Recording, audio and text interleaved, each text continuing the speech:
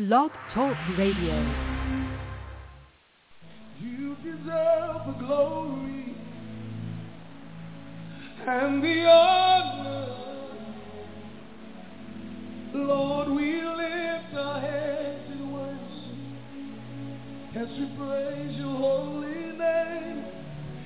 You deserve the glory and the honor. Lord, we lift our hands in worship as we bless your holy name. You deserve the glory and the honor. Father, we love you. Say, Lord, we lift our hands in worship as we praise your holy name. You deserve the glory. You deserve the glory and the honor.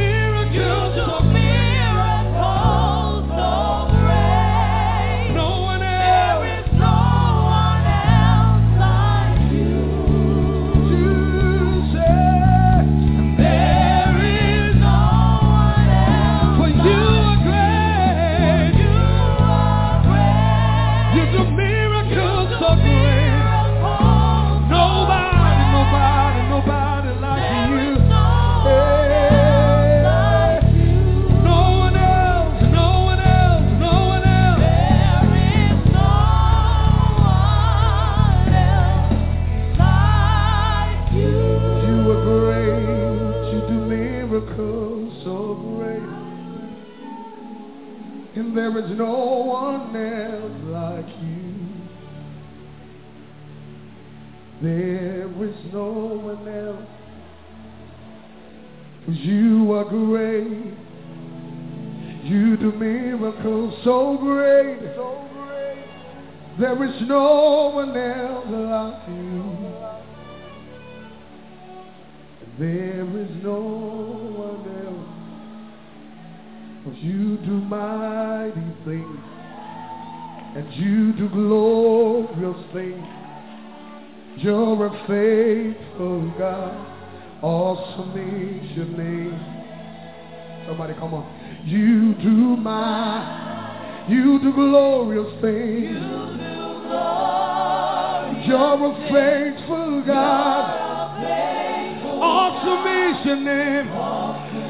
We give the glory, God. You do mighty things. You do glorious things. You're a faithful God. Awesome is your name. Awesome is your name. You do mighty. You do glorious things. You're a faithful God. Awesome is your holy name. Say it again. You do mighty things, yeah.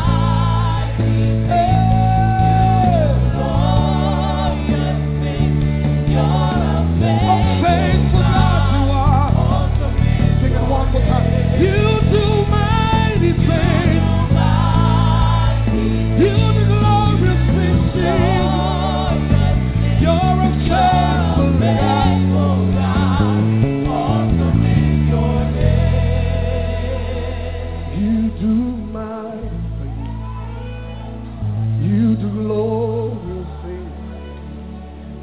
You're a faithful God. Awesome is your name. You do mighty things.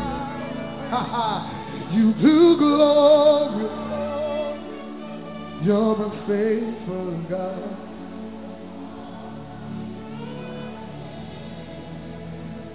Your name is Yahweh. Your name is Yahweh. You're a miracle working Your name is. Your name is Yah.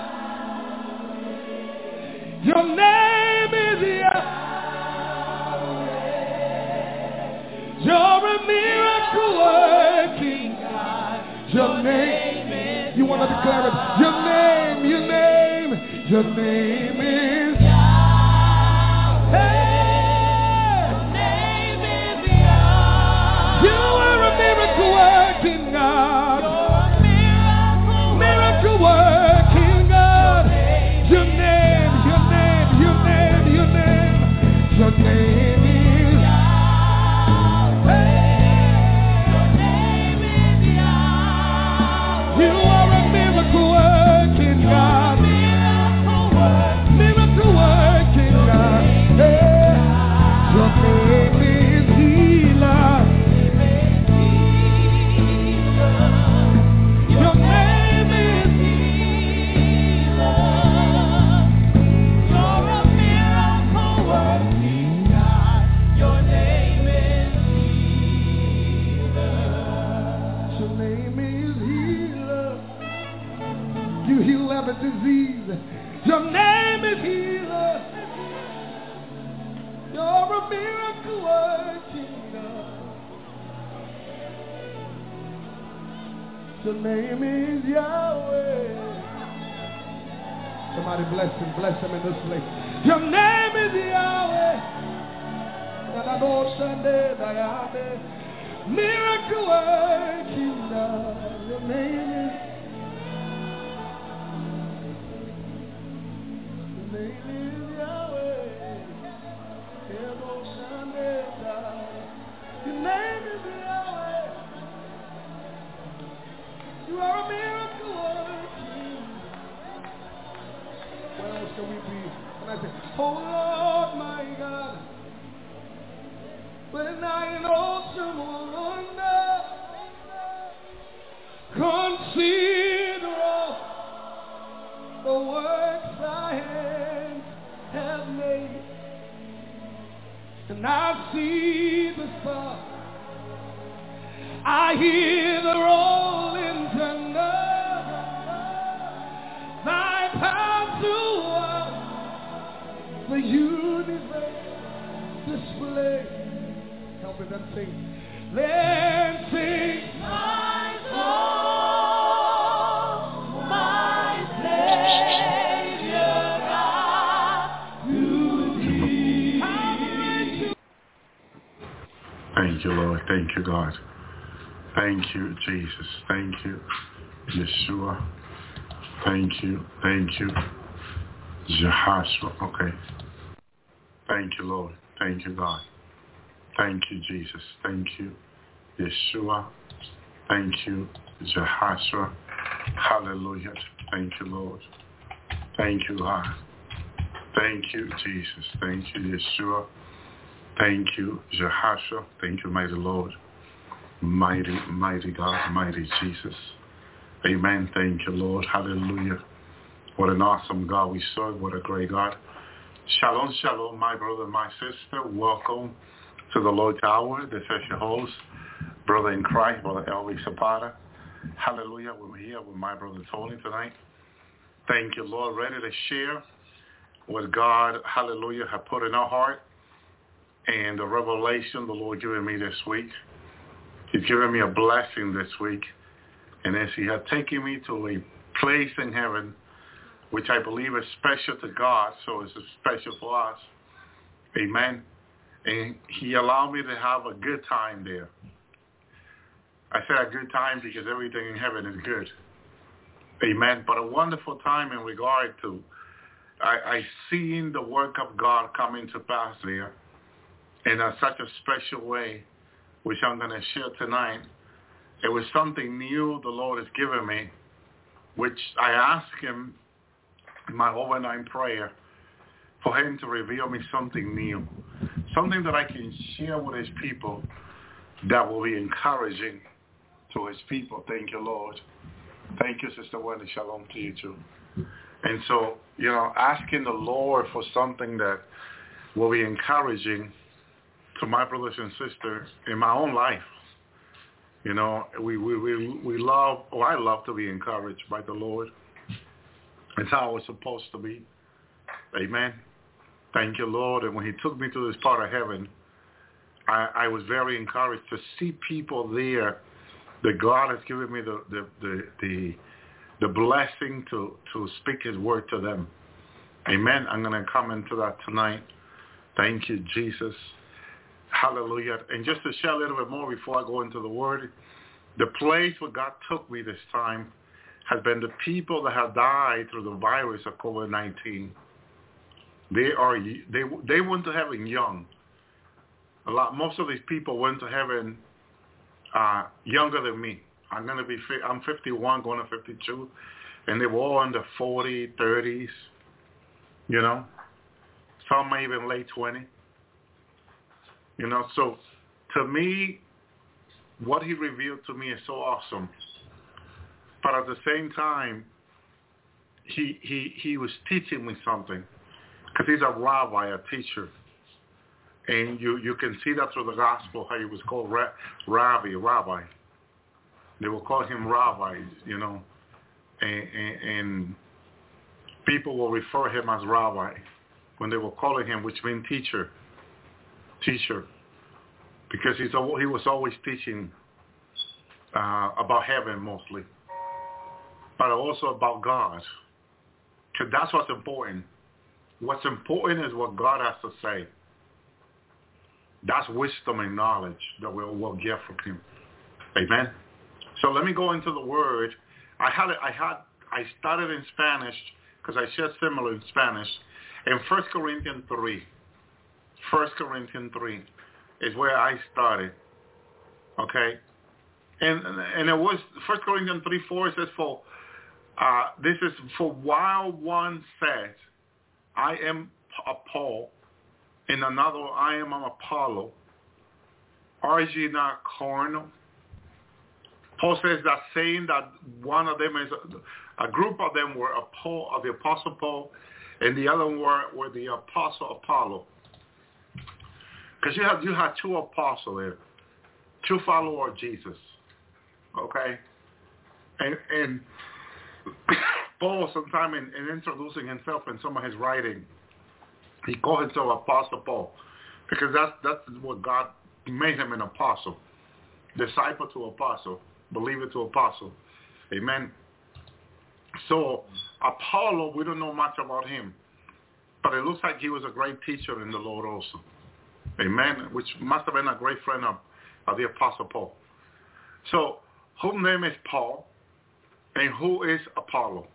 But minister by whom ye came to believe, even as the Lord gave to every man. Exactly.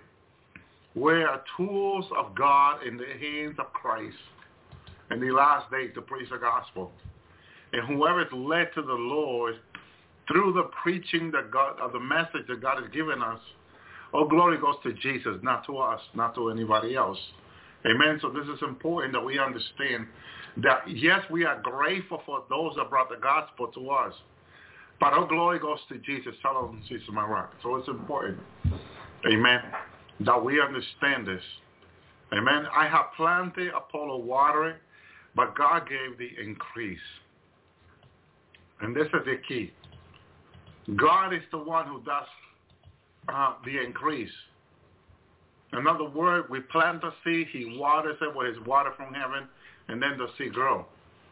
Amen. But he is the one who put his power into his creation in his life, in order for his creation to be something, to grow. Amen. So each and one of us can come to Christ, but it has been his power in our lives that has gotten to where we are today. Amen. Thank you, Lord. So then neither is he that planted anything, nor he that watereth, but God who gives the increase. And that's exactly how it is. He gets the glory. He gets the honor. He gets the praise for everything we do. This is why we don't seek glory from men. We don't seek honor from men. But we seek to be known by God, approved by him, as Paul said to Timothy. CTG are approved. Approved by what? By God. Because God approved us. And it's God that approved our work for him, for the kingdom of God, for the kingdom of heaven. Thank you, Lord. Thank you, Jesus. It's important that we understand how it is. Now, he that planted and he that watered are one. And every man shall receive his own reward according to his own labor. Man, this is important. We labor for Christ. We will be rewarded for it. Tonight with me, Brother Tony, I said in the beginning. You want to say anything, brother? Amen. Yeah. That's. I've been meditating on that word too. Ever since you told me about that, that verse. But God gives the increase. It's true, and how you mentioned, it's the Holy Spirit. It's true that He gives the increase. He gives the increase on, and us. He's the one leading us, to all truth, just like the Lord said. It's so true. But in all this, God gets all the glory, and we're just learning. We're just learning and constantly being reminded, like we were talking earlier. It's we need to be reminded, and this God is good, the Lord is good, and just it's what He's been doing, with the Lord's hour. It's been the Holy Spirit, leading us, bringing us together and growing in Christ. I believe that, and praise God, and that's what I can get now. It's God is good, and I'm ready to receive too, Amen. Amen. Yeah. Thank you, Lord. That's it. Thank you, Jesus. Thank you, Yeshua.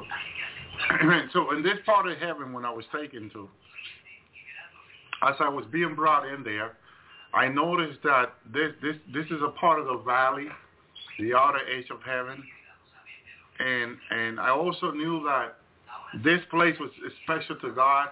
It's a selected, elected place by God. But one thing about this place is that the people that God had brought in here are saved by grace. Okay, these are people that have received Jesus. Amen. Basically in death, dying.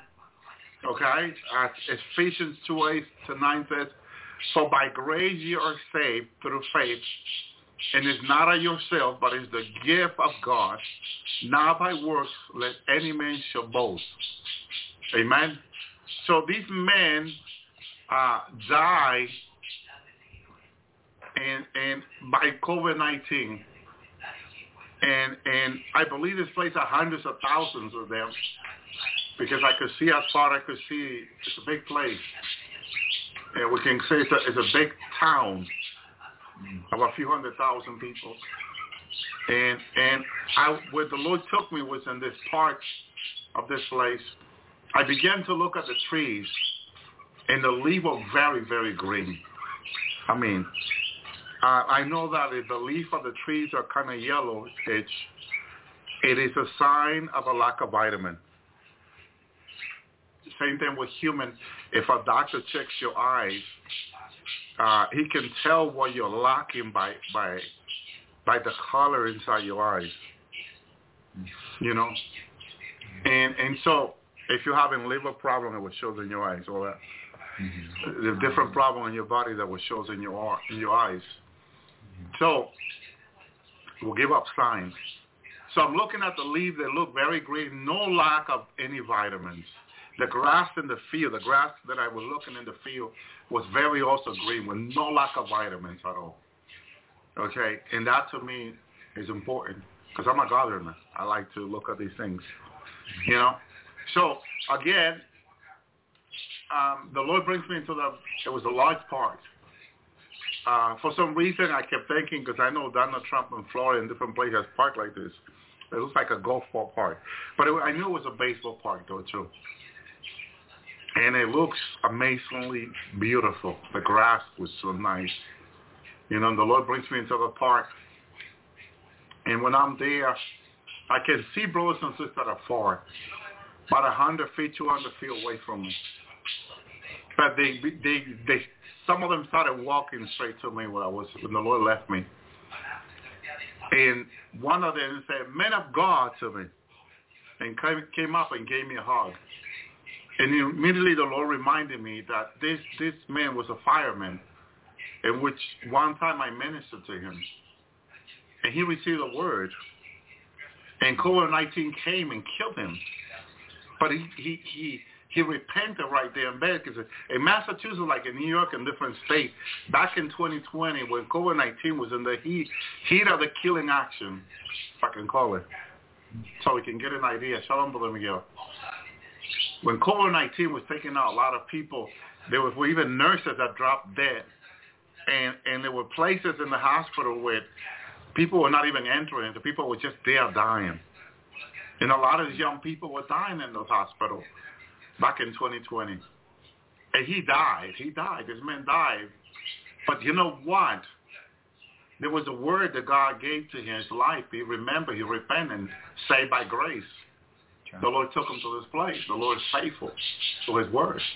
These other young men that came next to him, they were talking. I noticed they this guy I knew, Angel. I was ministering to him for months. He was in his late 20s. I would say 28, 29. And I ministered to him several times, And God would not let me be quiet with him about his word. We worked together, but I ministered to him back in Massachusetts. Well, he also was killed by COVID-19. And to me, someone under 30 dying, to me, that's like, wow. But again, I shared the word with him. God convicted his heart. He, right there in the hospital, gave his life to the Lord by himself, because nobody was there with him. People were not allowed to go in there. And the Lord took him to this place, saved by grace. Okay? Then, so he came, I saw him, I gave him a hug, we gave each other a hug, And then this other guy, after this group, for about 400 plus people that had come, and I'm like, I didn't know, because we never know, how many people are impacted by our ministry. How many people we talk to in the street, in the nursing home, in the hospital, in the buildings, in church. I mean, you don't know how many people get impacted by the word of God. But, this is why Paul says that we sow the seed. And the one who gives the increase is God. We like to sow the seed and like to see the person right away come to the Lord. But it doesn't work that way with God always. Because God has a plan for everything, and he knows everyone. And what the Lord, I believe, was showing me is, look, you guys see COVID-19 death as a disaster, of so many people dying. Of what the devil meant for evil, I turn it around for good. What he allowed the devil to do, to take out all these people through COVID-19 virus in these hospitals, God had a plan to bring a lot of these people home. Yeah, many went to hell for sure, because I'm sure a lot of people did not get right with God. But many also went to heaven. And the Lord's taking me to heaven, to this place where I can see people that died through COVID-19, where he used me and gave them a word, and they made it. They made it. And it was over 100 of them. Over 400, I'm sorry. And I was like, wow. And they were all coming up and giving me a hug and talking with me. I felt around family. It was like family. We were all family. We were brothers, and wow, hugging each other there, seeing them and the young body, no more than 20, how happy and peaceful they are, my brother and sister. And I asked them a lot of questions, let me tell you. I asked them questions, but this comforting revelation, because I asked the Lord, and, that night, I stay up with the Lord late and all the way to 3:30 a.m. and pray. I know I was very tired. But then I began to ask the Lord to reveal me this different place of heaven that I hadn't been not to. And he confirmed it to me. And then I got excited about it. I said, well, it doesn't matter if I lose sleep. The important thing is that, you know, I'll get the revelation from the Lord that I need. So Lord, share with my brothers and sisters. Amen. That's why I'm here sharing this tonight. I want to be obedient to the Lord. I made him the promise. Thank you, Lord. Thank you, Jesus.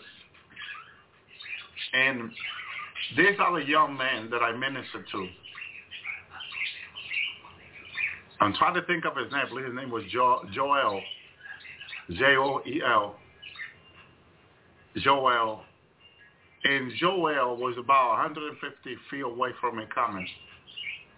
And you know how we have in baseball, the World Series. Here celebrations every year when the baseball team wins. Right, World Series. And these people line up in heaven to the side. It was about now 500 people because more people could come in. And they will line up to the side. This multitude of people. As Joel was coming, everybody's clapping. You think that this young man won the World Series? Or the World Cup, or the Golden Cup, you know, like the Oscar. You think that he just won something so special that all these people are clapping and celebrating and hallelujah. It's like a big celebration for this young man. And what did this young man do? He repented in bed with COVID-19 dying and gave his life to Jesus. And what did Jesus said when a soul in heaven, he and earth repent? There's a celebration in heaven. There's a celebration in heaven. Okay? When a soul repents, when our soul comes to God. And this is what I saw. And it was amazing. It was not a celebration because someone won the game. It was a celebration because he gave his life to Jesus. He made the right decision. At the last moment of his life, he made the right decision. And everybody's clapping. Everybody's celebrating because of the decision he made. And you can see the joy in his face. And he coming directly toward me because I'm at the end of the multitude. He's coming and comes out and gives me a hug. And before he gives me a hug, I recognize him. I said, Joel. And he gave me a hug. And he says to me, thank you. Because Joel got himself in trouble and drugs and different things. And one day, we were working together. His car would not start. And he called me and said, Elvie, will you bring me to work with you tomorrow? My car won't start. And I find it very weird. But I said, okay, I'll pick you up. He gave me the address and went and picked him up. And when I tried to speak to him about the Bible, he says, I'm going to tell you something. I had a really bad experience with the church and the Bible. And I don't want to hear anything about religion. But earlier I was in prayer, and the Lord says to me, I have a plan of salvation with him. Because I was before I went into prayer last night, I was telling my wife that I found weird that he called me. And how did he got my phone number anyway? But he did. And he called me to pick him up. And then later on, after I said yes and agreed, I said, this is very strange. This is very strange. And when I went in prayer, the Lord spoke to me. And the Lord says, I have a plan of salvation with him. The Lord spoke to me. Speak to him. And, okay, it was a very anointing spoken audible voice that the Lord spoke to me that morning, that day. So I was excited to give him the word, but then he says that to me, I don't want to hear anything about the Bible or church. But I said to him, listen, I'm not going to speak to you about church and the Bible. I'm going to speak to you because the Lord says to me, he has a plan of salvation for you.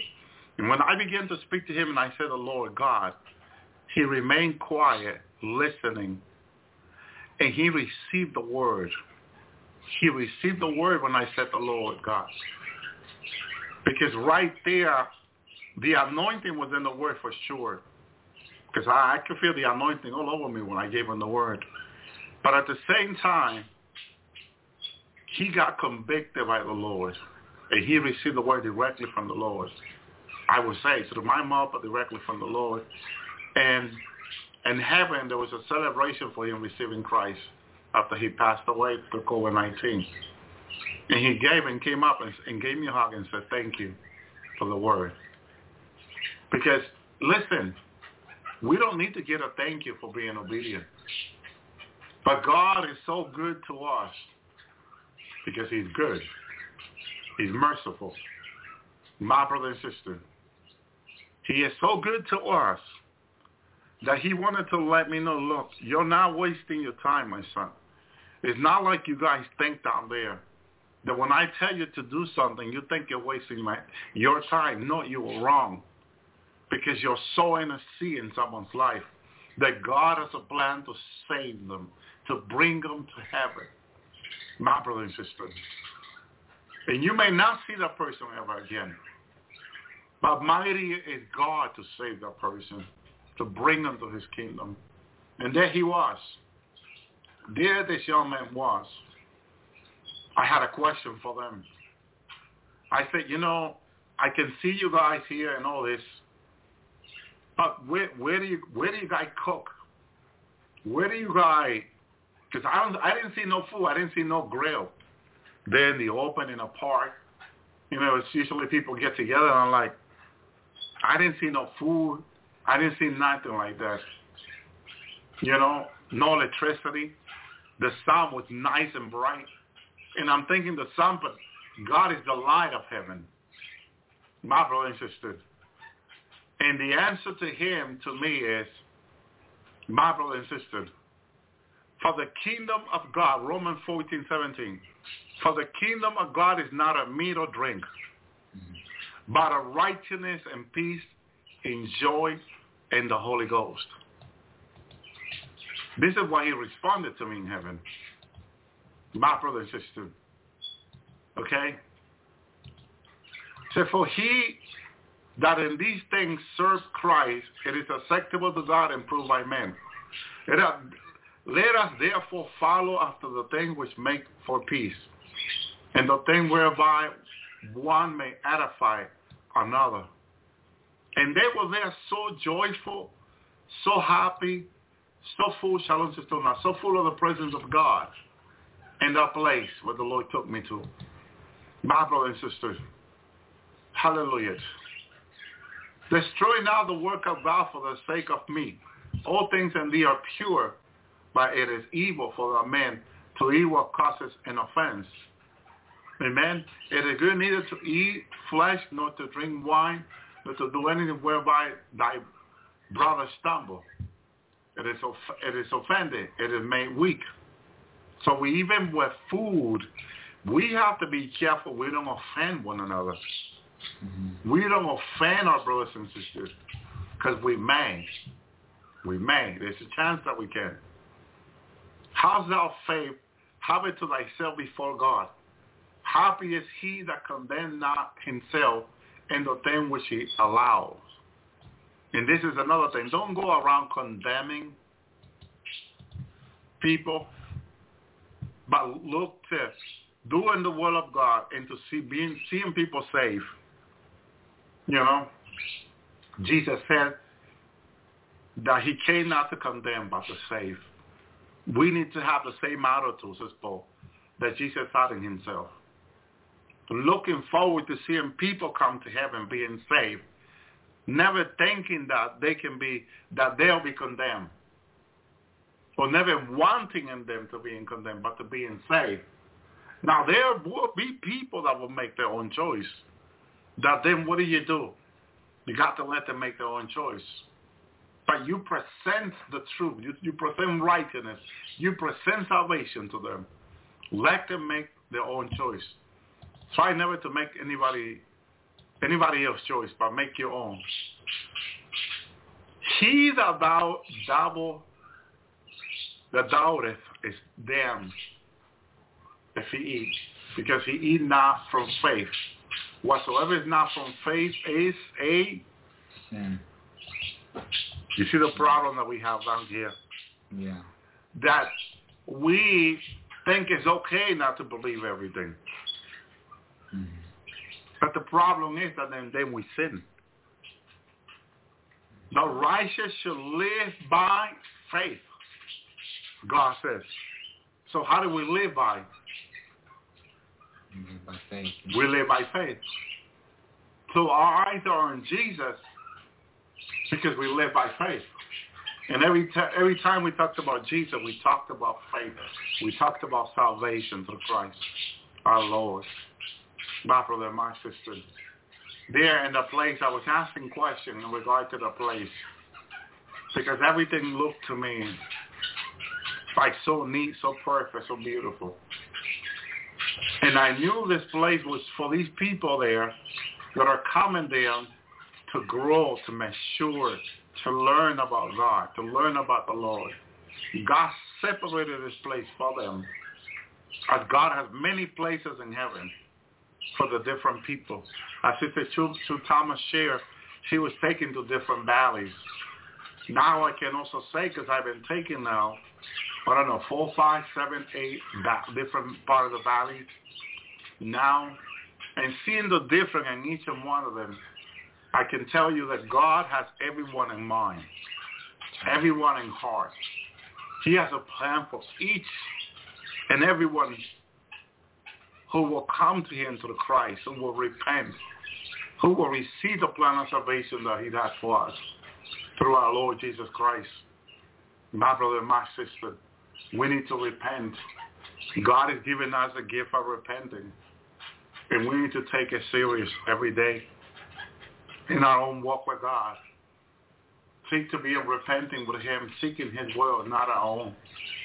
Because God has a better plan for us than what we imagine. We cannot even imagine what God has for us.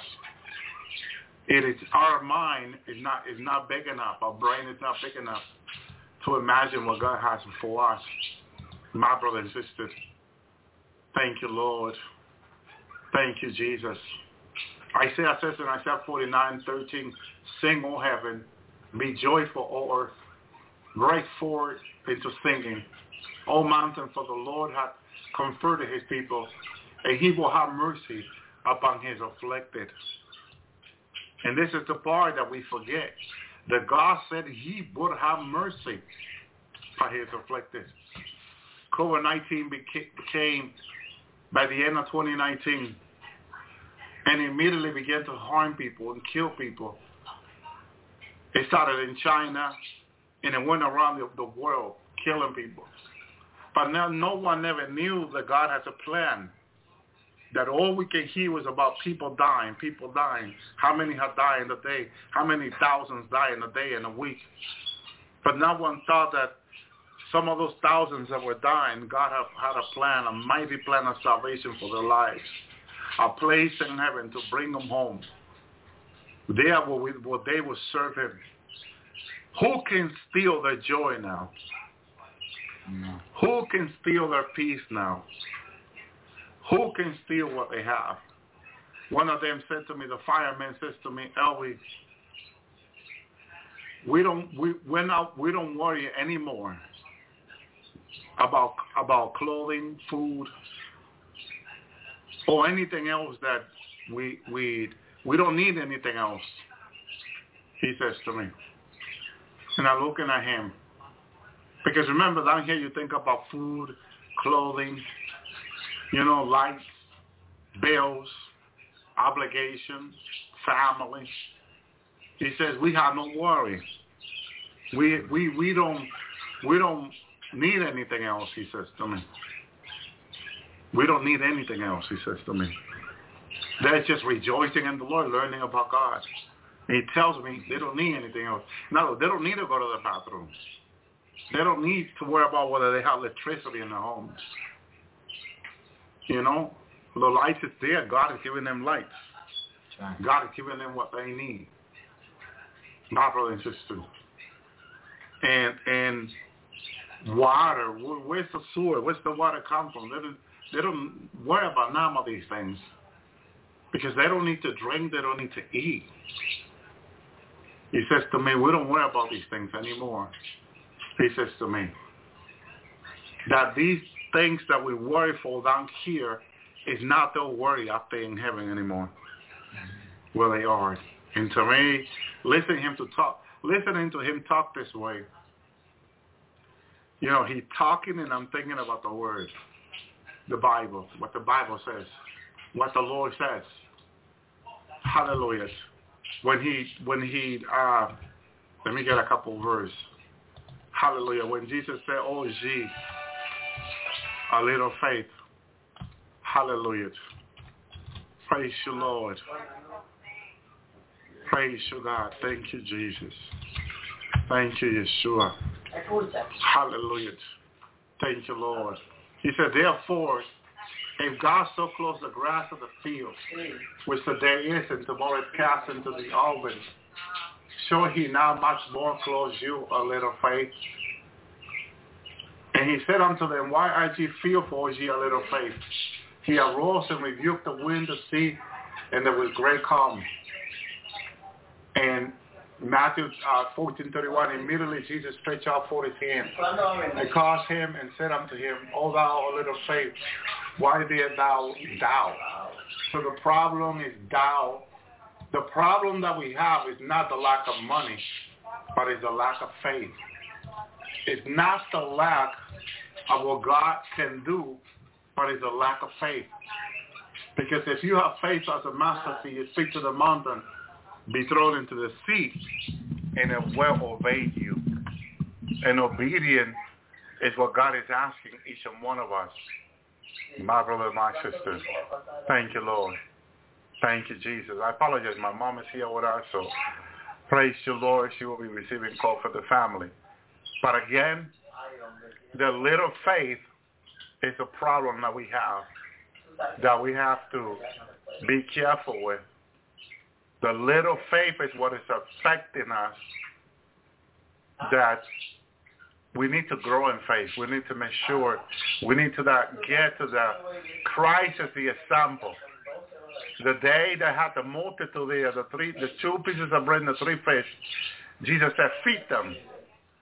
And he stayed there waiting for the disciples to feed the multitude. And one of the disciples said, Lord, for where we're going to get so much food to feed all these people? Right there, what the Lord revealed to them was the lack of faith. The lack of faith.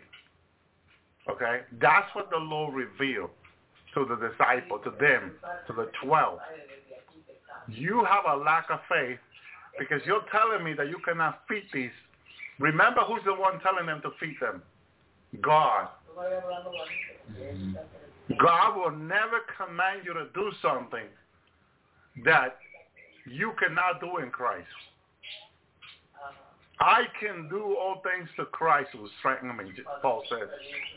That's right. What happened with that with the apostles? Why didn't they believe the same? Why didn't they put their faith to action? Why didn't they say, okay, Lord, you're commanding us to feed all these people. All right, let's get together. In the name of the Lord, we are going to feed all these people. Put this bread here on the table and let's pray. Or hold this bread here in this face and let's pray. Come on, let's hold hands. Let's pray right now, because the Lord just told us that we need to feed all these people. But there was no action in their faith.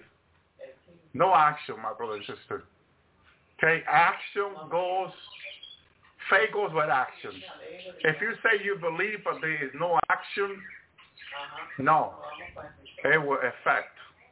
It will not work. It can only work when you put it in action. Thank you, Lord. Thank you, Jesus.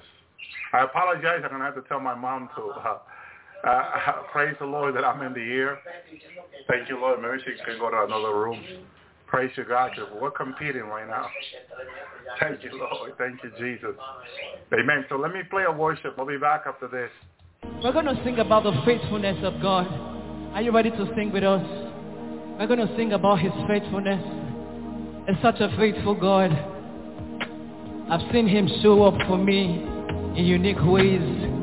You know, that's why I'm quite reckless when I worship. I start doing anyhow, anywhere believe. Somebody say anywhere believe. Are you ready to worship God with me like that? That is the kind of worship I want. Just put your hands. Somebody scream. Woo!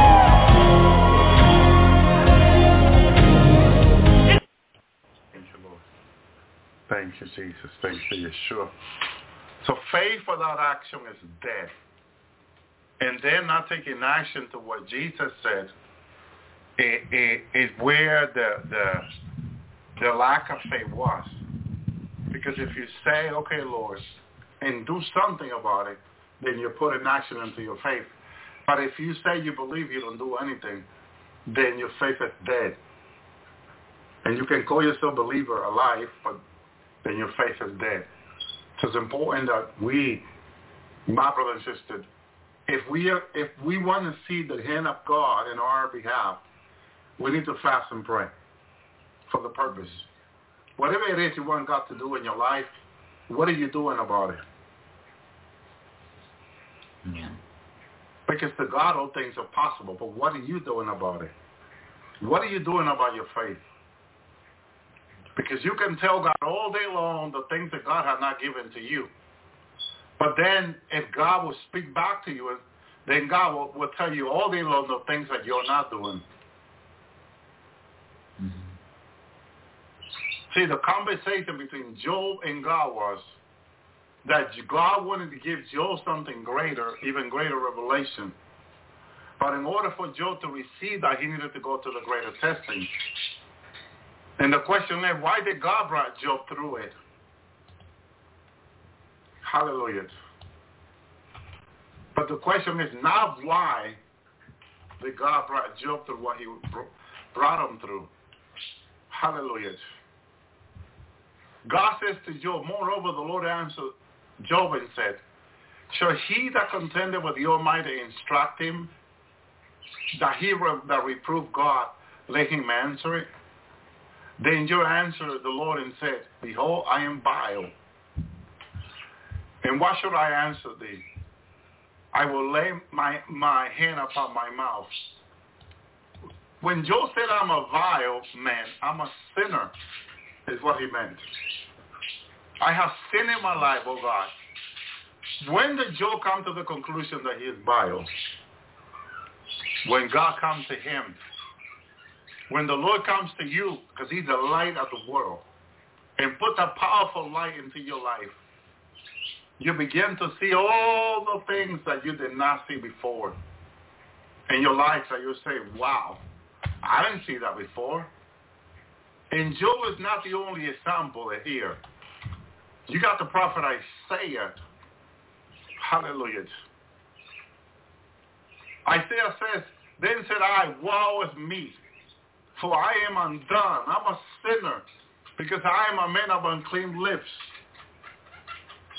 and dwell in the midst of people of unclean lips, for my eye has seen the King of the Lord of hosts. Isaiah and Job find himself in the same position.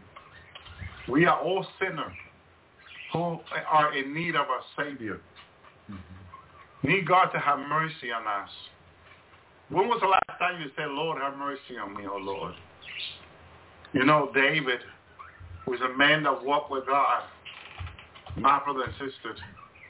And David, hallelujah, if you think about him, how anointed David was, David will pray, have mercy upon me, O God, according to thy loving kindness, according to the multitude of thy tender mercy.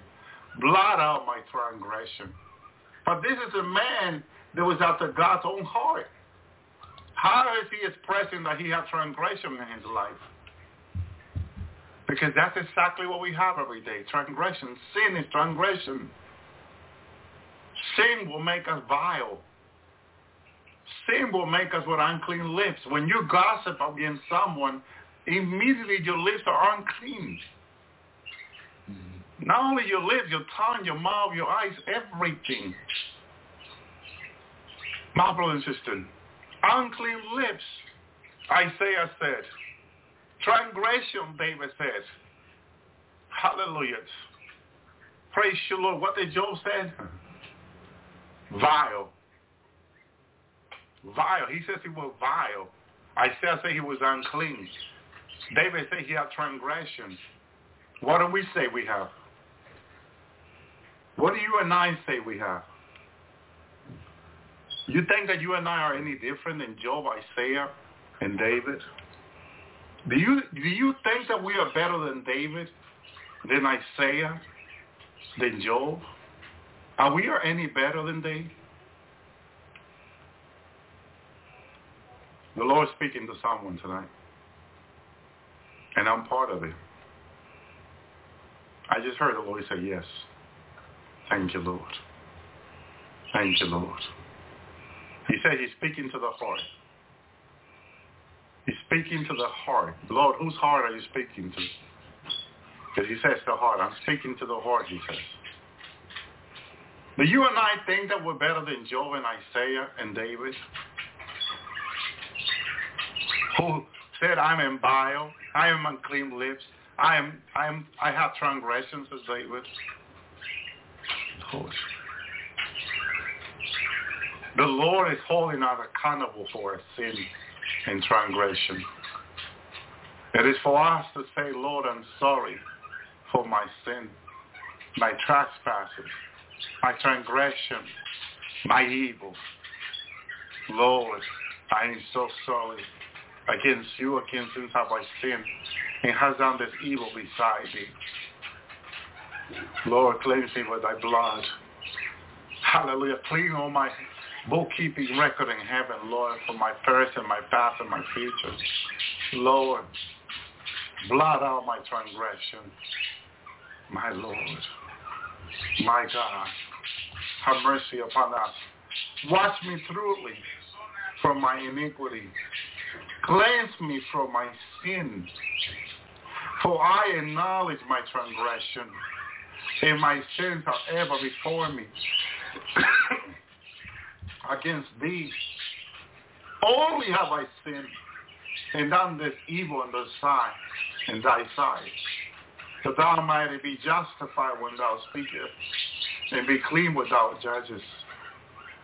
Behold, I was shapen in iniquity, and in sin did my mother conceive me.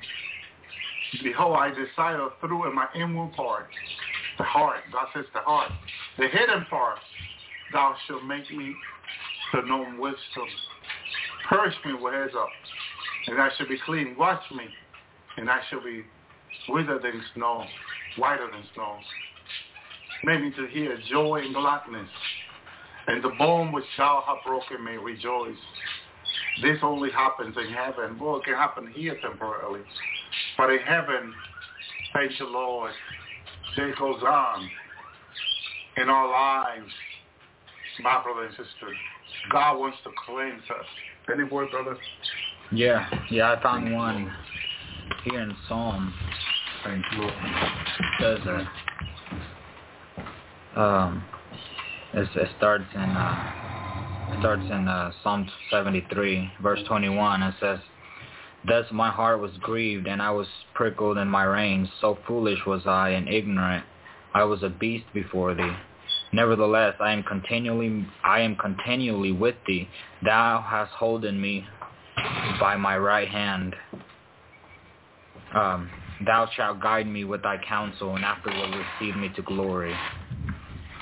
Thank you, Lord. Yeah. Amen. That's it. Praise you, Lord. Thank you, Jesus. Hallelujah.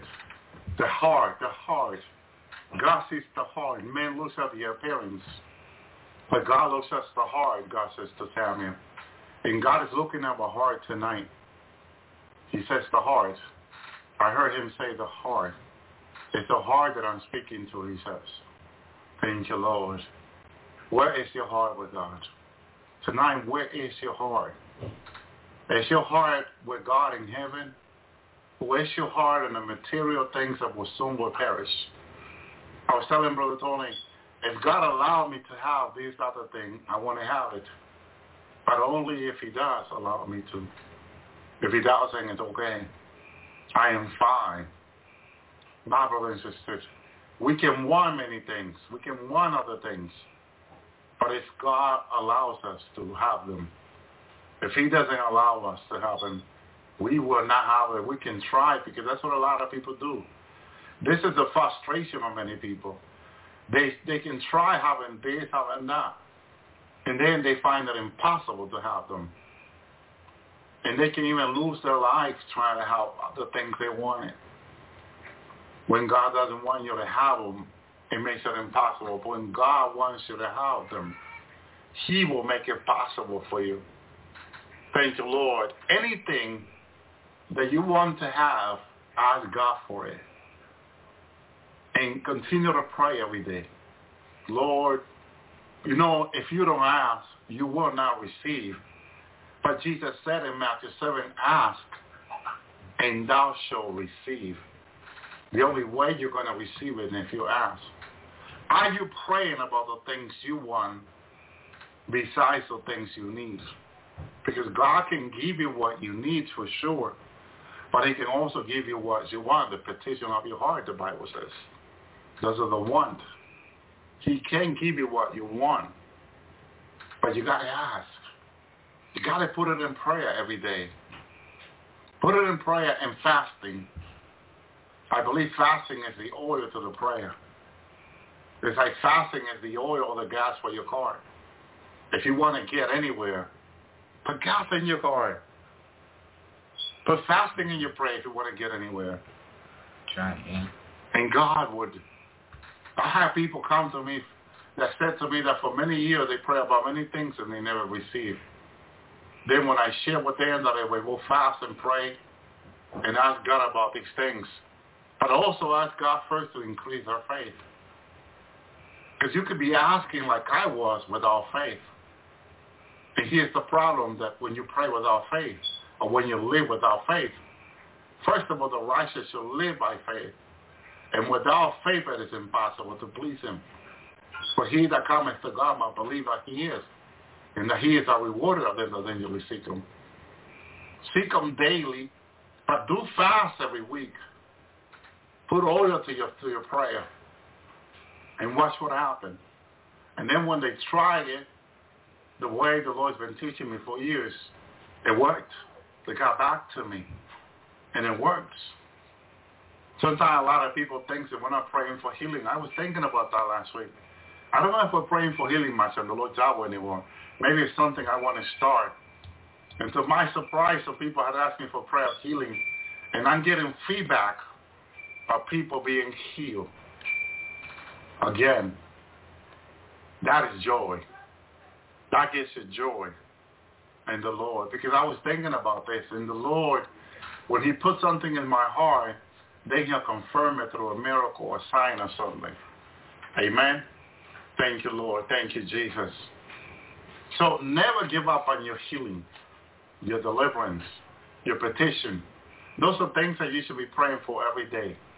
Even if God has not answered you yet, ask for them. God will bring it to you in his timing. His timing is perfect. He'll make it happen. Amen. I noticed that when I fasted for what I was praying for, God would answer me faster. I will hear from him faster. But if I would not pray about the things, then the Lord helped me understand what is the really meaning of fasting.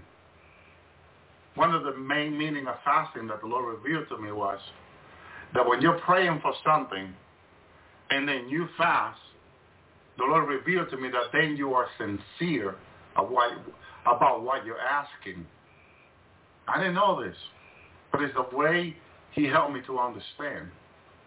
Help me, if you're asking me for something and you fast about it also, you're being sincere, you're being honest.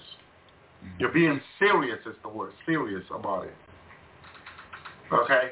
But if you don't fast about it, what he led me to understand is like you don't care. Either way, whether you receive or not. But if you fast about it, you mean business. You mean business. You mean that you want God to answer you when you fast about it. And that to me, thank you, Lord, that to me brought a deeper revelation on fasting. Because to me, fasting was, well, you want to be Isaiah 58, to break the yoke, break the bondage, which it really means that also. But when you fast about anything you're asking God, you're being serious. You're letting God know, look, I'm serious about this. I need you to answer me what I'm asking you. And God loves sincere, serious heart. And that's the heart that David had. Sincere, serious heart. You can see it when the prophet Nathan comes to David and tells David the story about the man that had one sheep. And this other man had his friend come over, and having so many sheep in his land, went into the one sheep that this man had. How did David react to it? This man shall die. So what did he pronounce dead over his own child? That man is you, David. Oh, you know, it was such a transgression this man made that it grieved David. David reacted in justice right away. He needs to pay for this 10 times fold. Well, that man is you, David. Whoa. It was such a wicked action that made man, taking that sheep from that family, who was like a son, part of the family. My brother and sister, thank you, Lord. See, we don't know the meaning to other people. I had a lot of people requesting me prayer for bird. And I said, well, I did tell people on the Lord's hour in animals, different animals. Some people have cat, bird, dog. In the beginning, to me, it was a little bit strange. The beginning of the Lord's hour, years ago. Because I was telling people that God would heal this, how God would heal that, you know. But a whole lot of people, oh, my cat needs healing. My dog needs healing. My bird needs healing. And I'm like, are people trying to make fun of me? Because I'm calling people for prayer for the family to be healed. But they're telling me that their animals need healing. So I had a little debate in the beginning in regard to this. But then the story of this sheep that this man loved as one of his sons made me to understand is that people love their animals as their own children. And if you care for them, you will also care for their animals. Some people love their birds as children. Some people love, hallelujah, their cow as children. Their animals, the cow, whatever it is, the sheep, they love them as children. If anyone try to do any harm to them, they will fight for that animal as a child. So who are we to tell that person not to love that person, not to love that animal as another human being? No. People can choose to love who they want to love. My brother and sister, thank you, Lord. Thank you, Jesus. Thank you, Yeshua. And then as we pray for the animal, and God began to heal some of them, I began to see the mercy of God. And then when the Lord took me to heaven, and I saw the Lord loving the dog in heaven, that we even pray down here for. Jesus had them there, and he was loving on them. That gave me a greater understanding of the love of God. That we think of God so limited, but there's no limit to God. There's no limitation. We think of God, and we think that we want to put God in a box, or in a home, in a church, in a building. And we want to tell God, no, you need to stay in this church because, this is your church. This is your house. This is your building. You need to and God is looking at us and smiling at us and say, but my child, I'm everywhere. I'm in heaven. I'm on earth. I say the hallelujah. When the seraphim worship God, this is what they say. One cried unto another and said, holy, Holy, holy is the Lord host. The whole earth is full of his glory. His glory was all over the earth. And there was not one part of the earth that the glory was not there. My brother and sister, God is everywhere. Hallelujah. Thank you, Jesus. And the thing is that he showed me my birth in heaven, bird. We lost Valentina now, but they're in heaven. And they had them in a place nice and beautiful for them. Angels were there and redeemed, and they were love and care, and they were not afraid. There they were, my bird, being taken care in heaven. God take care of his creation. God loved his creation. My brother and sister. Hallelujah. The story of Ginger. Ginger, Jesus had her by her side in heaven. Ginger is a dog from our dear sister who she raised and loved very much. And she prayed about her dog, and we pray about her dog. And the Lord showed me Ginger in heaven with Jesus. My brother and sister. There was Ginger happy. The same Ginger that passed away on the earth in heaven with Jesus. Very happy. Who can take her joy now? Nobody can. Jesus loved Ginger very much. My brother and sister, God is good. God has a great love for his creation. Hallelujah. Behold, I am vile, as Job said. Why should I answer thee? I lay my hand upon my mouth. Once I have spoken, but now I will not answer ye twice, but I will proceed no further. The answer of the Lord, then answered the Lord unto Job out of the whirlwind and said, Get up thy loin now like a man. I will demand of thee, and declare thou unto me. When God gives you something important, which to God everything is important, he gives to us, he will demand of us. See, we like to ask God for things, but remember that to those that God has given much, he will demand much. Sure. So, hallelujah, remember what you're asking for when you ask, that there will be a demand. Without also dishonor my judgment, without condemning, that thou may be righteous, God is saying to Job, hast thou an arm like God, and cast thou thunder with a voice like him? No way. But this right here opened the eyes of Job and the understanding that God can do things beyond our imagination. And he can do it because he has the power to do so. Mm-hmm. And the power that we don't comprehend. We don't comprehend the power of God. We don't comprehend his mind. But God can do anything.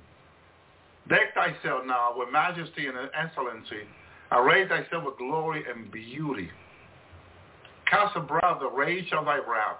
And behold, everyone is proud and evades him. Hallelujah. No one can do that but God. Look up everyone that is proud and bring him low. Throw down the wicked in their place. Only God can do this. You see? In other words, what you see that you think is so evil and so imperfect and so unrighteous, God can bring it to base. God can bring it down to a place. And he's going to there is a day coming, 3 days of darkness, where God's going to cleanse the earth. Judgment is about to happen any day now. We don't know the day and hour. But one thing God is guaranteeing us, that when this judgment that is about to begins, our whole life is going to change. I tell my children that very soon we will have power outages. Are we ready for it? Yeah, we're ready to have power in our house. But we're not ready to have no power. Are we ready for it? And we don't prepare ourselves for the worst. We like to be prepared for the things we have, but not for the worst. There are power outages coming over the United States. Every state will have issue with power outages because the earthquakes that are coming are going to damage power plants. nuclear power plant all over the U.S. are going to crack. The foundation going to crack. And there will be nuclear waste released through those cracks. And what do you think authority do when that happens? They run away. They would like to fly to another planet, to be honest with you. Because nuclear waste, once they're released into the air, into the water, because they have to be made close to the water. But once they're released into the water, it goes out into the oceans, it contaminates all the fish, all the life. And whatever we will eat will have nuclear in it. Every fish we eat will have nuclear waste in it. Japan announced that they will have to release some of the nuclear waste into the sea. And immediately it was like world news. Everybody is afraid for what Japan is about, would like to do, or they seem that they have no choice to do.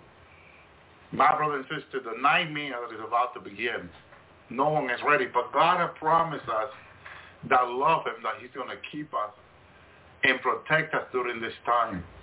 And this is why now, not tomorrow, now is the day of salvation. Today is the day where we get serious with God. Today we make the decision by heart, from the heart, to repent and say, Lord, I'm sorry, but help me to make it through the worst time that's about to begin. Because God said he will keep his. But how many are his from the heart? Not just the lips.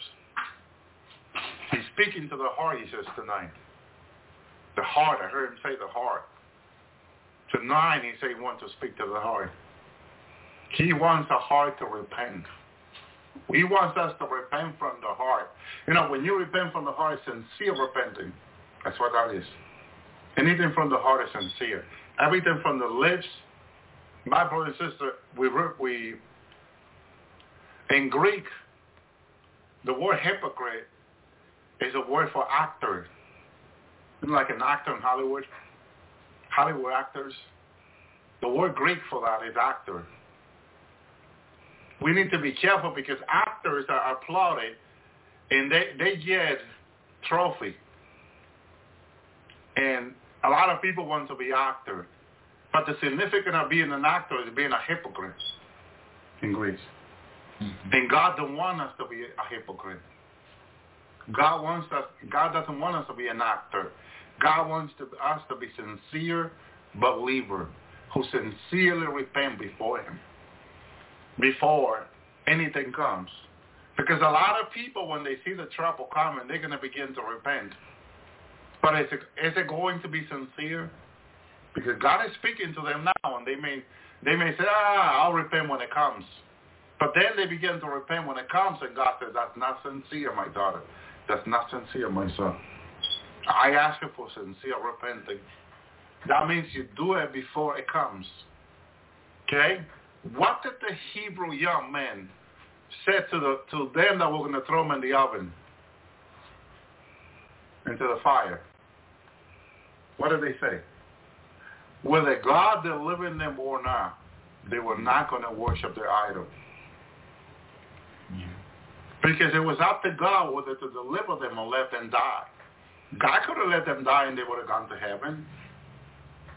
See, God either way has no problem because he's in control.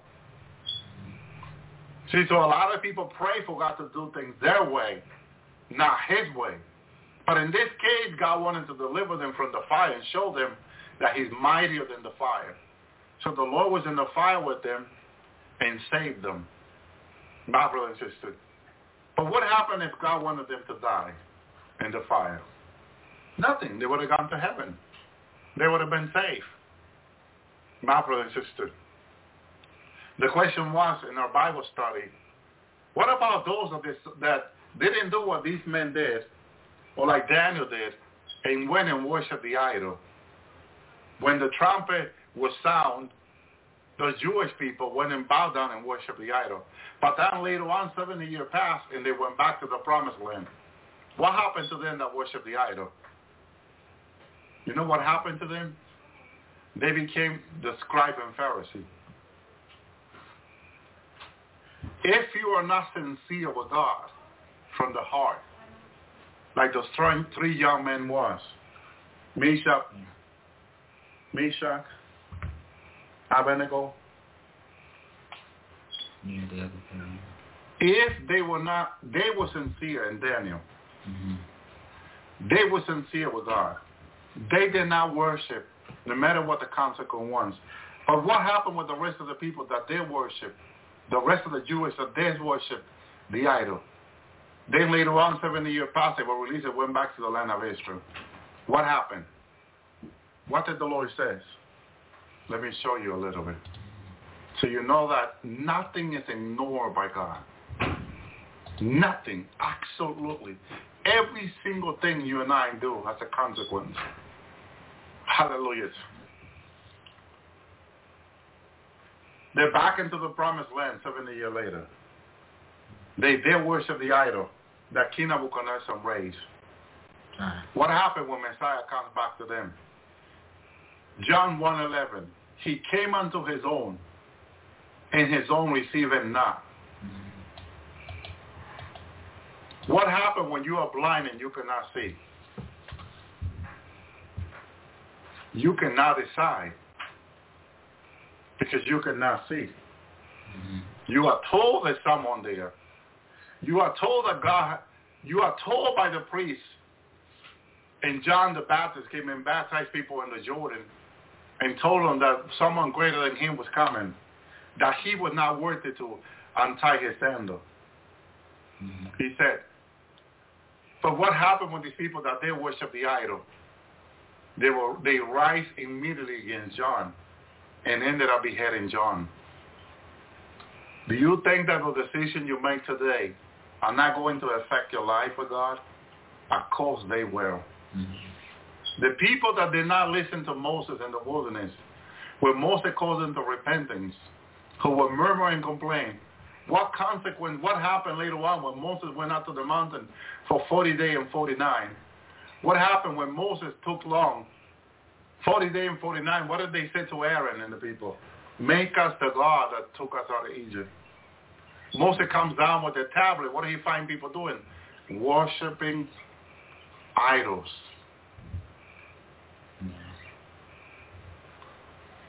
God says that those idols that have eyes but cannot see, have ear but cannot hear, have mouth but cannot speak, so are they that make them. Blind. They became blind. That's why when Jesus came to them, he came to his own, but his own received him not. But as many are receiving, to them he gave us the power to become the sons of God, even to those who believe in his name. See, why can they not believe in Jesus? Because they did not obey him back in Babylon. They bowed to the idol that King Nebuchadnezzar made. So they became blind like the idol. Messiah comes from there. He is Emmanuel, God among us. And they could not recognize him. They could not receive. His word bothers them. It caused them pain. Because when you're not sincere, when you're an actor like the actors in Hollywood, you will not receive from God. Verse, unless you repent. 13, who were born not of blood, nor of the will of the flesh, nor of the will of man, but of God. The Word was made flesh, dwelt among us, and we beheld his glory, the glory of the only begotten of the Father, full of grace and truth. He came full of God, full of grace, full of truth. And why can they not receive him? Because if you're not obedient, when God calls you to be obedient, you become blind. You have ears, but you will not hear. You will have eyes, but you will not see. And when he comes to you, he's a stranger to you. Who are you? Who are you that we should worship you? My Lord, my God. Praise you, Lord. Thank you, Lord. John bore witness of him and cried, saying that he was whom I spoke, that he that cometh after me is preferred before me. For he was before me, and of his fullness have we all received grace for grace. For the law was given by Moses. The law was given by Moses. But grace and truth came by Jesus Christ. No man have seen God at any time. Only the begotten Son, who is the bosom of the Father, who was in the bosom of the Father, he had declared him. And this is the record, John, when the Jews sent priest Levi from Jerusalem to ask him, who art thou? And he confessed and denied not, but confessed, I am not the Christ. See, John has no problem receiving what Jesus gave him. Because, see, God had John separated unto himself in the wilderness under obedience, eating locusts. Mm-hmm. See, he first called him to be obedient. That was a test. John went and did what God says.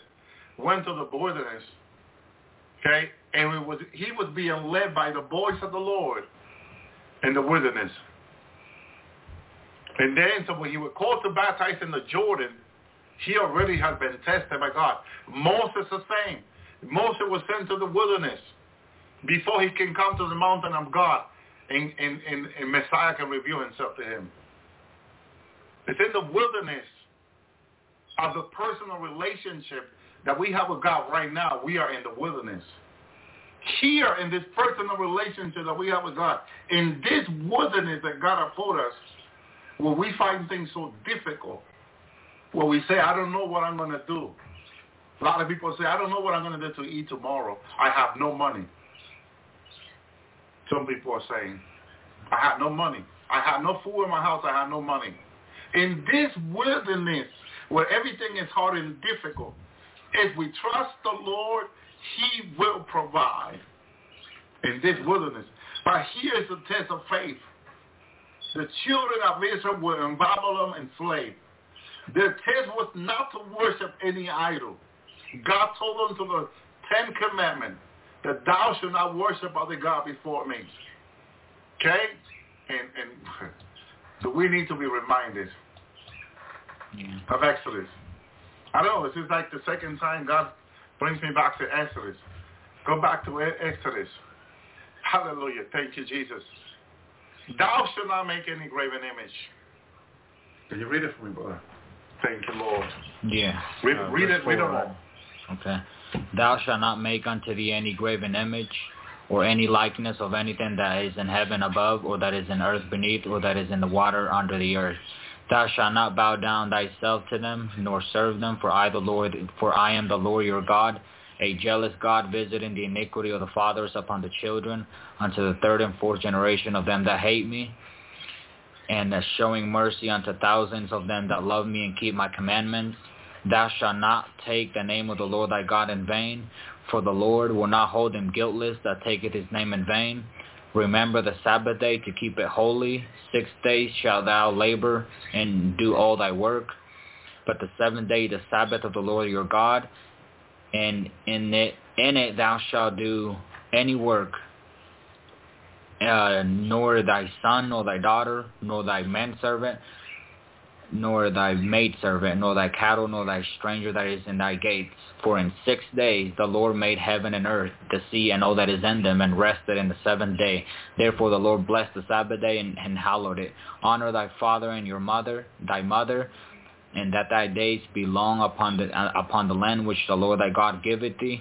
Thou shalt not kill, thou shalt not commit adultery, thou shalt not steal, thou shalt not bear false witness against your neighbor, thou shalt not covet thy neighbor's house, that thou shalt not covet thy neighbor's wife, nor his maidservant, nor his manservant, nor his ox, nor his ass, nor anything that is thy neighbor's.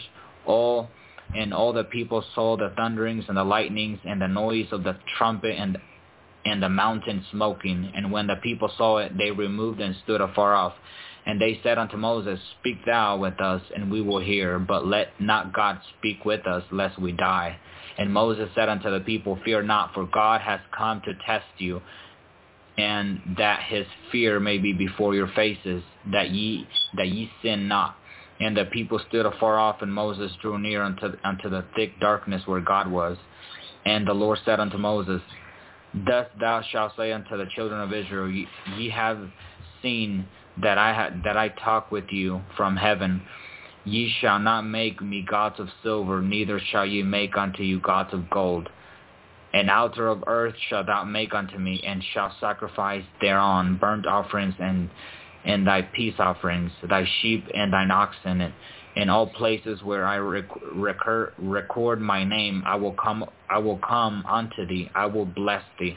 And if thou wilt make me an altar of stone, thou shalt not build it on hewn stone. For if thou lift up thy tool upon it, thou hast polluted it. Neither shalt thou go up by steps unto mine altar, that thy nakedness be not uncovered thereon. What do you think, brother? Thank you, Lord. Yeah, those are the commandments of the Lord. He gave those to Moses, and it's still our commandments to us now. Every one of them. That one is really, I believe, it's worshiping an idol, worshiping something, or someone that is, that is our Creator. That is very, it is very grievous before the Lord. That is, in fact, that's the first one He gave Moses. That's really, and I had to repent of that. Worshiping someone. Back then in my religion, But even now, we can still have idols, in our hearts. It can be anything, really. Even as believers, we still have idols we need to repent of. It can be food. It can be anything, really. It can be even our own family, or it can be anything that we idolize. Any physical thing down here on earth. So, Amen. Yeah. He says that Isaiah 61, I believe it is. When the Lord says that the Spirit of the Lord is upon me, because the Lord have anointed me to preach a good tidings unto the meek. He has sent me to bind up the brokenhearted, to proclaim liberty to the captives, and to opening the prison to them that are bound, to proclaim the acceptable year of the Lord, and the vengeance of our God to come for all the mourn, to appoint unto them mourn in Mount Zion.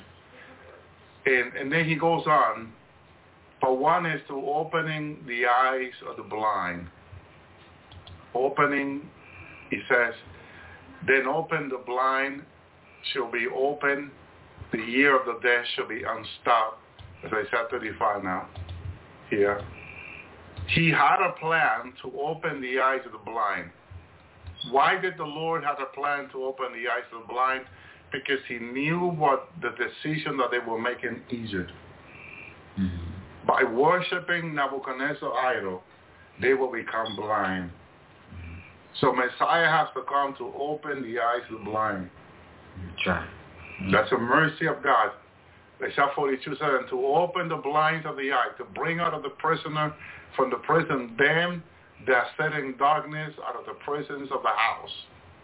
There are people for their decision, wicked and evil decision, that are in prisons of darkness.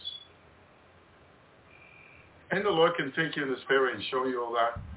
But there are people there. I had a brother that I ministered to, that the Lord opened his eye. He saw himself in a well, like in a hole, in prison in darkness. And I told him to fast and pray. And we did deliverance in his life. He saw himself when God took him out of there. Okay. But he said that, you know what he says? He confessed to me, Brother Elvi, most of my life I was there. Because when God showed me I was there before, God used it to set me free. He said, and listen careful, because there are some people there. There are some people there. I told him to fast and pray, and I fasted and prayer, and we prayed together. As I was casting demons out of him, hundreds and thousands of demons were coming out of his life. But the Lord, while I was doing this, the Lord opened his eyes. He saw himself sitting in that prison that talks about here in Isaiah 42:7. Set in darkness out of the prison's house. The devil had put him there spiritually. And he saw himself in there in the prison. And he said he just wanted to get out of there. But he didn't know how. But Jesus came to set the captive free. That's right. To get him out of the prisons. Get him out of there. Because the devil may want to throw people in there. My brothers and sisters. Hallelujah. Zechariah 12:4 says, "In that day saith the Lord, I will smite every horse with astonishment, his rider with madness. Madness. I will open the eyes upon the house of Judah, and I will smite every horse with blindness." Madness and blindness. Remember that. Madness and blindness. These are consequent upon the earth today of many people. Why do you think some people go to psychiatrists and have to drink so many different pills? Madness, problem of the mind. Madness. Hallelujah. Thank you, Lord. Thank you, Jesus. Hallelujah. He said unto the blind man, "What say thou of him? He that opened thine eye." He said, "He is a prophet." And not just a prophet, he was a true prophet. Hallelujah. Thank you, Lord. Praise the Lord. John 10:21, others said, there's not a word of him that has a devil. Can a devil open the eyes of the blind? No. The devil wants to make everyone blind, but not open the eyes of the blind. Okay? Hallelujah. Thank you, Lord. Thank you, Jesus. So the Lord came to set the captive free. And that's the fact of the matter. That many people are captive. And they're captive in their sin. They're captive in the life that they had chosen that is not of God. But the Lord wants to set them free. He came to set the captive free. Thank you, Lord. Thank you, Jesus. Thank you, Yeshua. Even the Bible, you can see the Bible, because I used to look this up and find it easy now. Hallelujah. Praise you, Lord. Everything is difficult. But, amen, hallelujah, to proclaim liberty to the captives and the opening of the prison to them that are bound. Even Isaiah confirmed that they are in a prison. Spiritually. This is all spiritually. Ask the Lord to take you out of your prison. Fast and pray for the Lord to take you out of your prison, where the devil has thrown you in it. Because once you're there, you as a Christian will feel free. Whom the Son set free, it is free indeed. John 8:36. But first, you need to know the truth, and the truth will set you free. John 8:32. Please understand, hallelujah, what God wants to do in your life. He wants to set you free from your prison. Well, you've probably been there all your life. This man says to me, he was in a prison all his life. All his life he knew, that God let him know that the devil had thrown him in that prison. And that he wanted to get out, but he didn't know. Hallelujah. God said through the prophet Job, "For behold, in those days and in that time, when I shall bring back the captive of Judah and Jerusalem." Well, God said he will bring them back. But in the day come back to the promised land. But how do they come? Bring back the captive. He called them captive. They were still captive when he brought them back. I'm bringing back the captive. Oh, there's the captive. And people like, well, we're free. Jesus said, "You had your father the devil." And they were saying they were free. They were still captive. And then the devil had them in a prison. The day they worshiped the idol in Babylon, they became captive. The devil got a hold of them. The only man that was free was Daniel and the other 3 Jewish men who said, "We will not worship your idol. We will not bow down to your idol." They were free. But the rest of the people who did were captive. Even when they returned back to the land, they were captive. Imagine still being a Christian for many years, still captive. That's the case in many people today. Christian for many years, knowing the Bible from Genesis to Revelation, reading it several times, and they're still captive. Explain that to someone. Back to their homeland, still captive. God help us. God help us. Thank you, Lord. But God, you know, God has a plan. God is going to set people free. There's a time coming.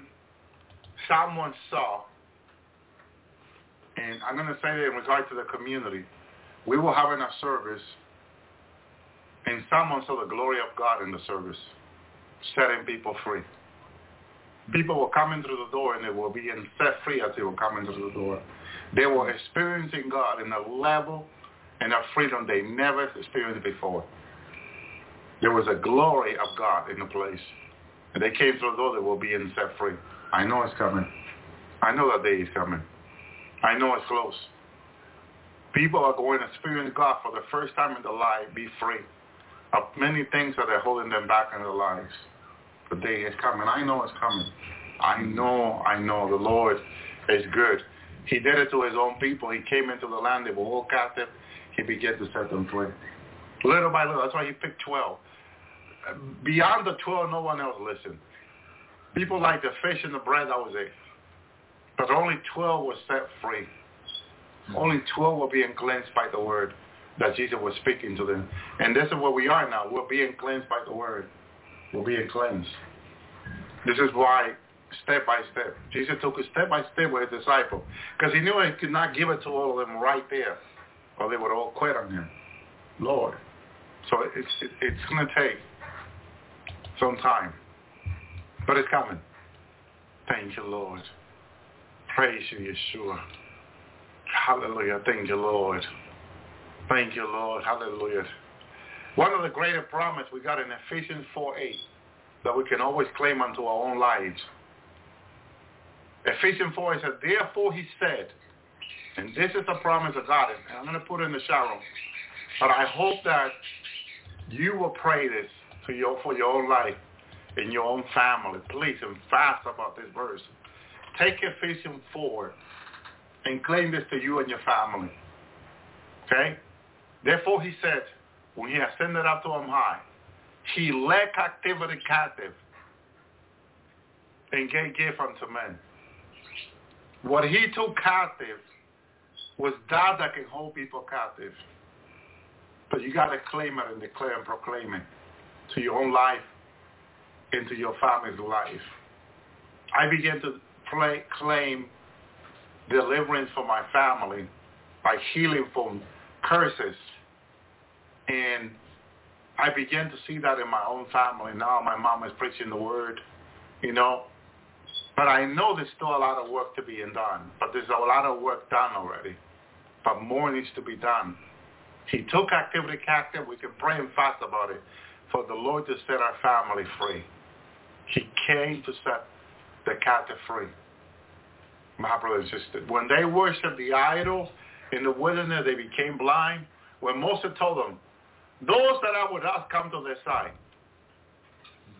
More than, what was it? A large percentage of the people were on the other side blind and did not want to hear the voice of God through Moses. Come to the side of Moses. What happened? The earth opened up and swallowed them because that was direct disobedience toward God. Hallelujah. Thank you, Lord. Amen. Mm-hmm. You see, there's consequence for every action. You have to stick with God. Listen to him. Be obedient. Because there's consequence. Hallelujah. Thank you, Lord. And that they may recover themselves out of the snare of who? Out of the snare of the devil, who are taken captive by him at his will. Let me put this in the chat room. Because this is not a made-up story here. It is a fact in the Bible of what people were going through. And it's a fact that people are going through today. My brother and sister, the snare of the devil. Hallelujah.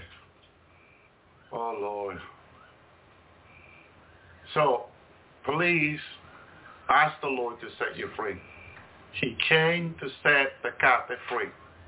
Whom the Son set free, hallelujah, it is free indeed. Thank you, Lord. Thank you, Jesus. Amen. Praise you, Lord. Praise you, God. Hallelujah. Again, Matthew 13:44, against the kingdom of heaven is like unto a treasure hid in the field, which when a man has found, he hides. Okay? And there is a reason why God tells us this story about the kingdom of heaven this way. Because each believer, let me finish the verse, he hides it. He hides. For the joy thereof, he goes and sells all that he had and buy the field. Okay?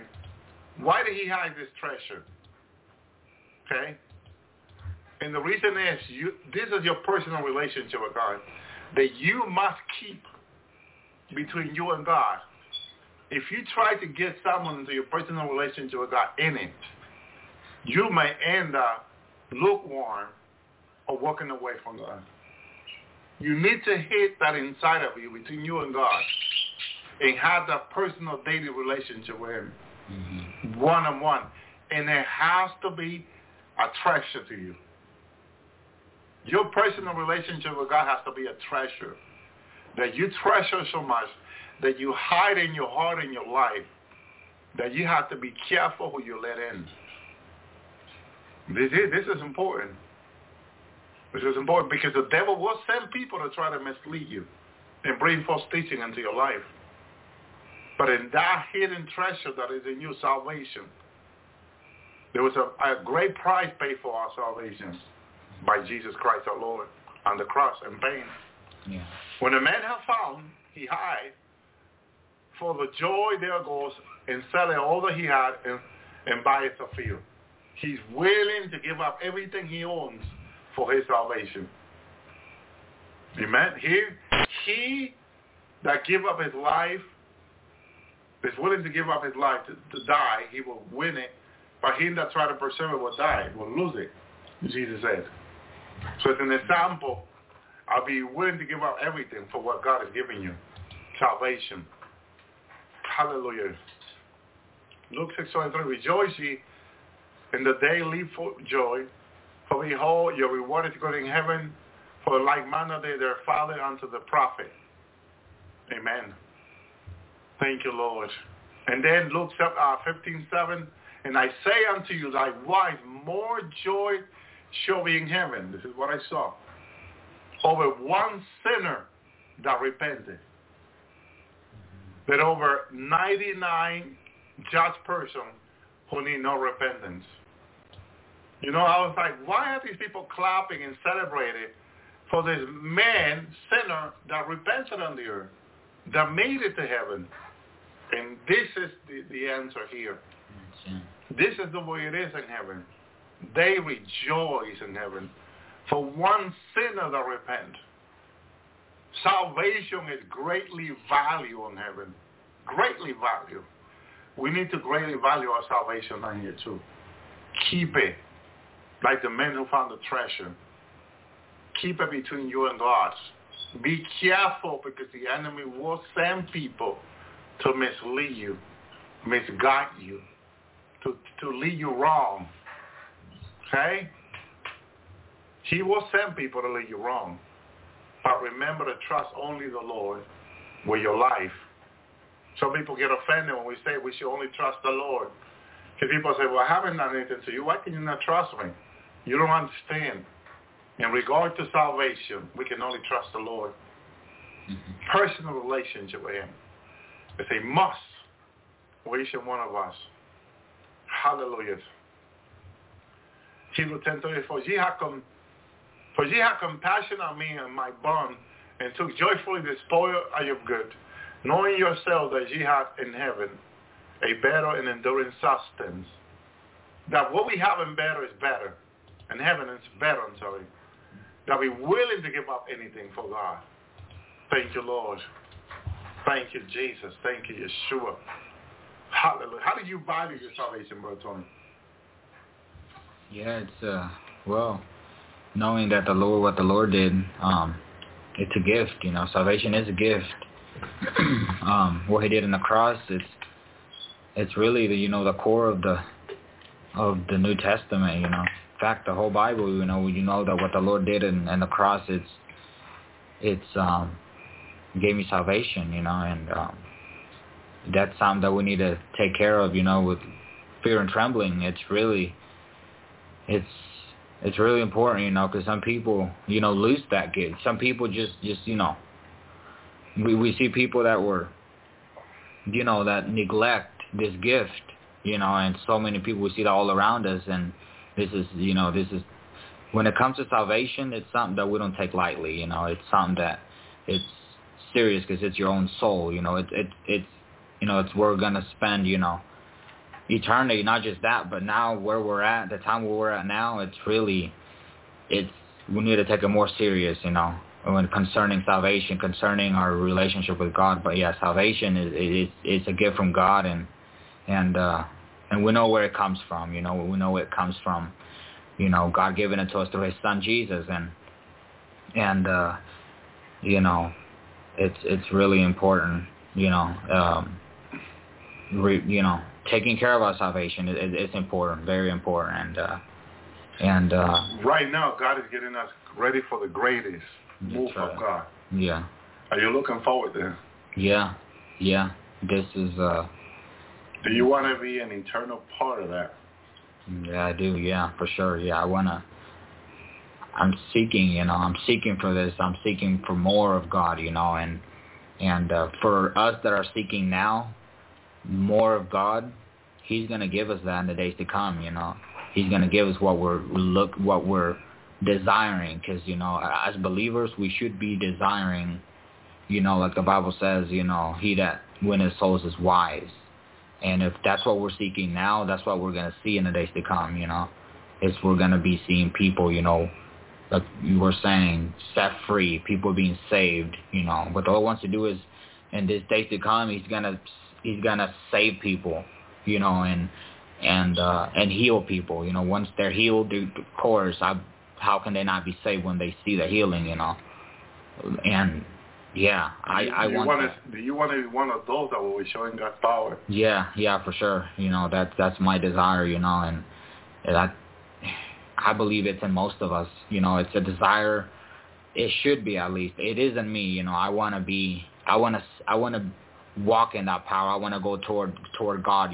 Just more of him, and I really want it. I desire it, and I want to be part of it. I don't want to be left out, of what he's about to do, and I want to be part of it. The Bible says, the violent take it by force.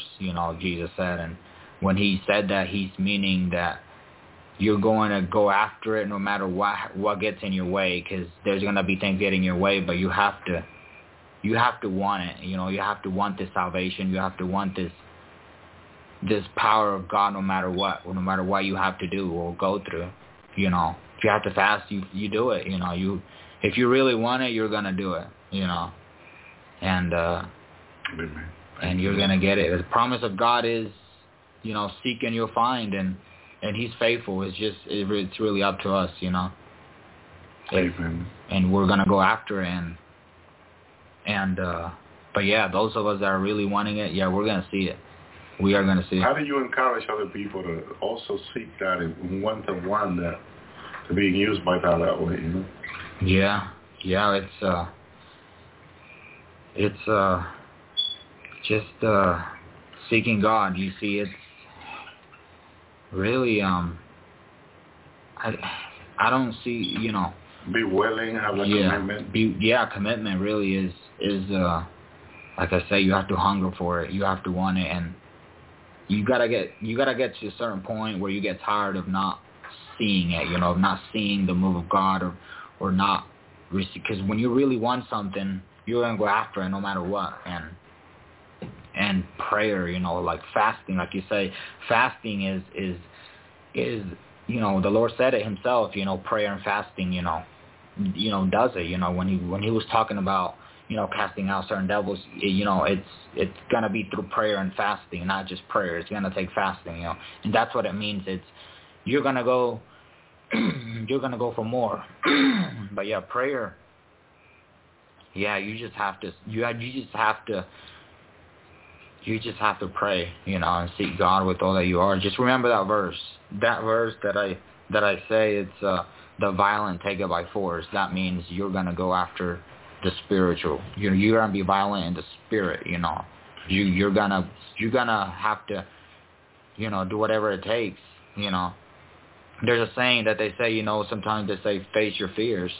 That it's true. You can take that spiritually. You're gonna have to,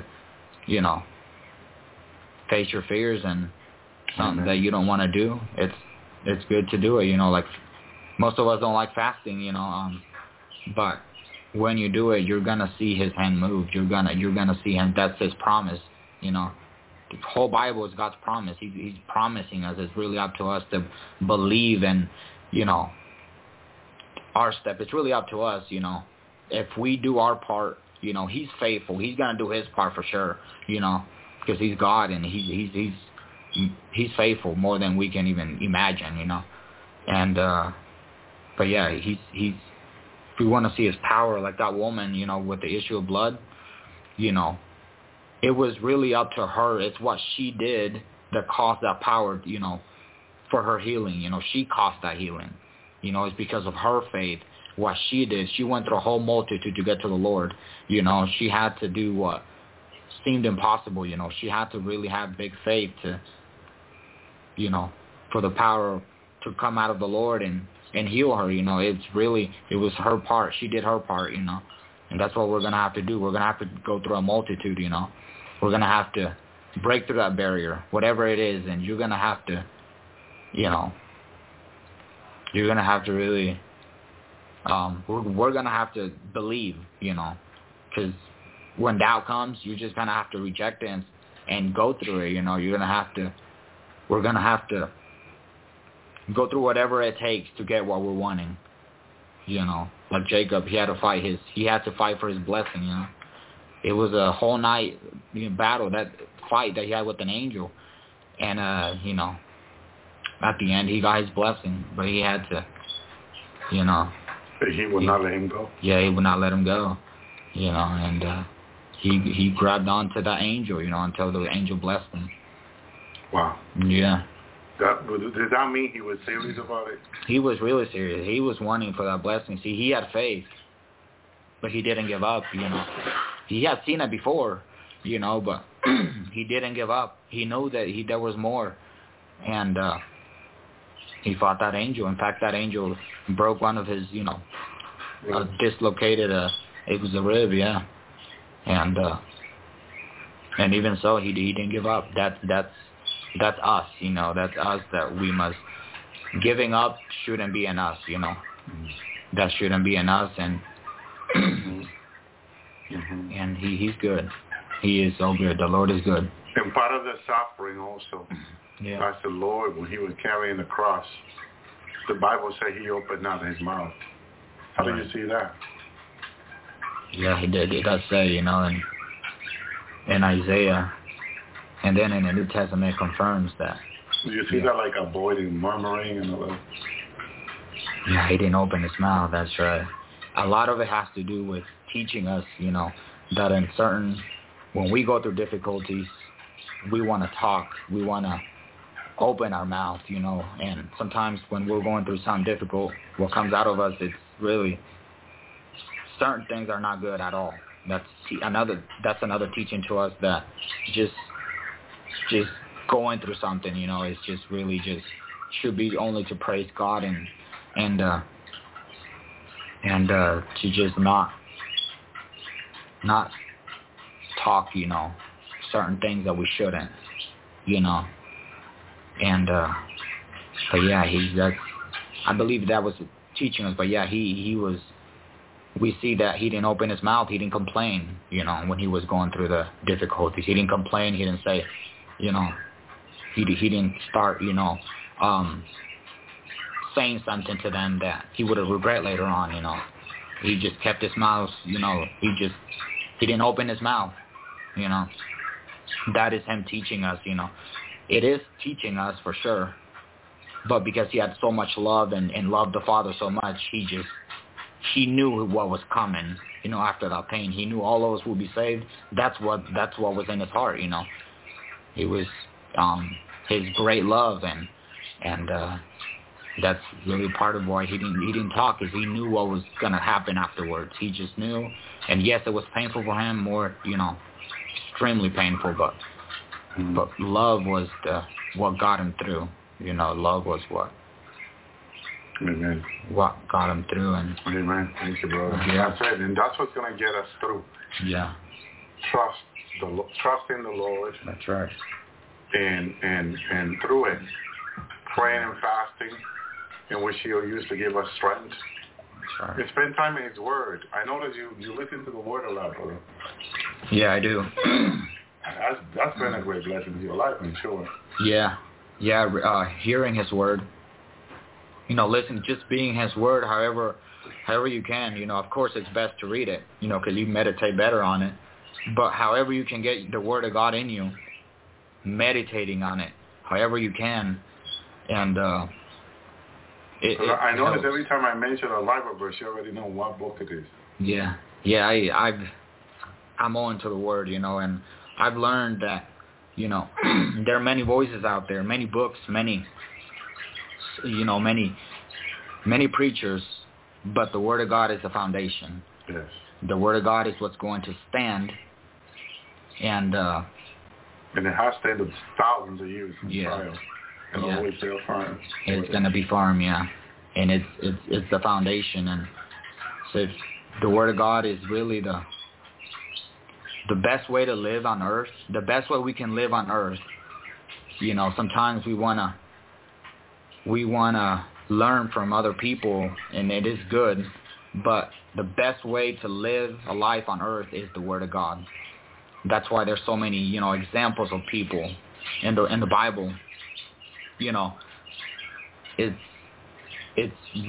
in the Word. It's the Word of God, and it's what purifies us. It cleanses us, and if we do something according to the Word, we can't be wrong, because it's according to Scripture. Because I understand. Like we talked, before about false teaching and all that. But you cannot fail when you're in the Word. You cannot fail, and it helps us in every way, and it changes us. Yeah, it transforms us. It helps us, and it's leading us. It's God's Word in our lives, and it will never fail us. It is the Word of God, and it's powerful. Yeah, it's really powerful. Amen. I know a lot of people are saying, because we've been talking about judgment to come, and I know a lot of people are looking to see when it's going to start, when it's going to start. Mm-hmm. It's coming. It's just, God has said everything in the perfect timing of God. Mm-hmm. And then when that begin, like the God showed me not long ago, a few weeks ago, that when things change, when the judgment begins, things are going to change. Mm-hmm. Then when we find ourselves in the judgment, we are going to want these days. But one thing He revealed to me is that once we are in those days, these days are not coming back. And so the Lord comes and set everything free. Mm-hmm. So we need to understand that there are change coming. Like COVID-19 changed everything. Mm-hmm. We were talking about, we're trying to get a carpenter here to do a work for us that require a license and all that. Like add an extra room to the house. We cannot even get someone. Before COVID, all these people were available. All these people died. All the hardworking people died. The leftover people don't want to work anymore. And it's hard to get someone to do anything anymore. So it changed everything. After COVID-19, the whole country changed. Now there's another change coming. As soon as the earthquake comes to the United States, like the Lord is saying, it's going to change everything. Life is not going to be the same. Power outages, people running, worse thing now, scared. Life is changing almost 100%. Sure. So we don't want to rush to the judgment like some people. Some people don't think about this. They're looking for the judgment. Yes, I am too, because it's a sign the Lord's given me. But they don't understand that once it begins, there's no going back. There's only going forward in the judgment. And that's going to be the worst, because then they're going to desire these days before the judgment. But then when they pray to God and ask God, God's going to say, no, you're not going to get those days anymore. I warned you that the judgment was coming. So don't rush yourself for the judgment. Let God bring it in His timing, because change is coming. It will begin. Then soon after that, 3 days of darkness, tsunami, 3 days of darkness. It's all going to be a mess in between mess. And you will not be able to tell when it's a good and a bad day, because so much stuff going on the earth. I already hear about earthquake, the tectonic plate. Scientists are already starting tectonic plate movement. They believe this. It's on YouTube. There is a movement. I was playing my mama an audio in Spanish that was talking about what the scientists are saying about the tectonic plate and the earth movement. That's going to bring so much chaos and change on the earth. All these things are already changing slowly. And it's not going to be for good. It's going to be for a difficult life. Life on the earth is about to change. So that's why God said, be ready with me. I will deliver you through it. You'll go through it like Job went through it. But God will be with us and deliver us. That's right. You know? Through it. And I believe that no cell phone tower available and working, and no power for a few weeks and months, it's going to cleanse people from iPhone, from the demon on the Android, iPhone, and so much Alexa. All these demons, people are going to be cleansed from them for weeks and months, which the Lord is coming in the 3 days of darkness to come with us and change us in some format, to send us down the revival. So God is just and good to give us maybe a few months of judgment before the 3 days of darkness that is about to come. So we can be cleansed for the transformation, for the change. Because with our iPhone full of demons now, for us to go into the transformation, it's a bit risky, I would say.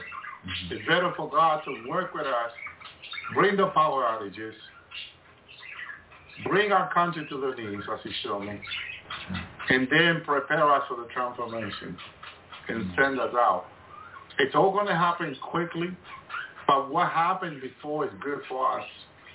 Not having cell phone anymore, tower, cell phone available, no more computer available, let's say no internet.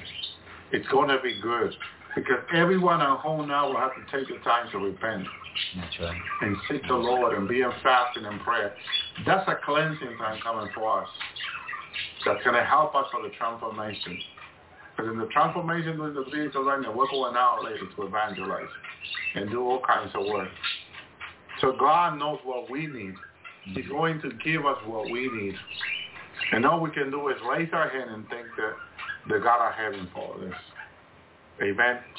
So I would say now we'll come to the end. I'm planning to be on Tuesday night. If I'm not able to, I'm going to be traveling. But if I'm not able to, I'll put an audio. But, I do want to I'm planning to bring the Bible study. I'll have my laptop with me. I'll try to come on and share on Tuesday night a Bible study and kind of just bring reminder of what the Lord is saying that is coming. So us to refresh our mind and understanding and spend time in prayer with the Lord. I want to encourage you to continue to seek the Lord. Encourage one another. Iron sharpen iron, the book of Proverbs says. And that's what we need to be doing now before the return of Jesus. Focus on the Lord more than anything. Encourage one another, because the Lord is about to come for His bride that have made herself ready. My brothers and sisters, do not miss the Lord. Thank you, Lord. I'm Devin Keeley with an update on today's storm, both southbound and...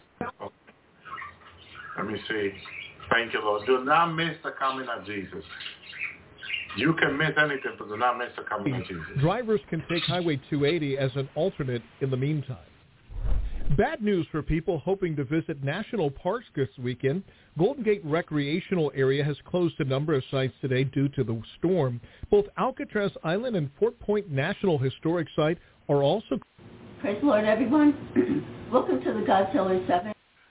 Thank you, Lord. Thank you, Jesus.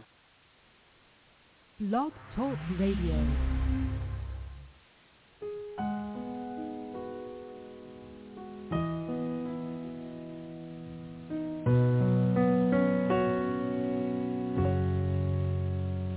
There's a peace I've come to know, though my heart and flesh may fail. There's an anchor for my soul. I can say it is well. Jesus has overcome, and the grave is overwhelmed. The victory is won. He is risen from the dead, and I will rise when he calls my name. No more sorrow, no more pain. I will rise.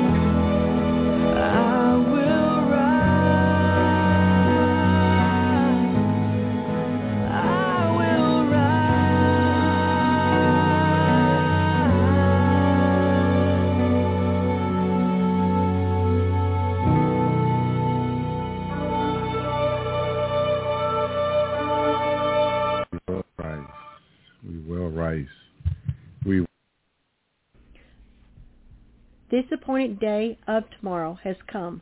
It has come. The time of Rachel's weeping to be heard across your world is this appointed day of tomorrow. Rachel shall weep once within a wheel of time within time. Rachel weeps once. A second time is soon to follow. A time of testing, a time of trying. Did not I warn you, O world? Did I not say, trying and testing? This appointed time is here, is tomorrow, is tomorrow's day. As darkness descends, beginning with my display of lights of dancing colors for all to see and behold. This is not a fable. This is not a joke. I speak no idle words or foolishness. Why are you so shocked, my children, that I would use the darkness of Pharaoh's day upon you when I change not? There is no new thing, no new occurrence under my sun. My sun, my earth, my souls, my creation. I created it all in love. My love is unending and everlasting. Every plague listed, both known and unknown, is at my disposal. Every new virus or weapon created all originates from something I first created, for I am the only one who speaks and creation occurs.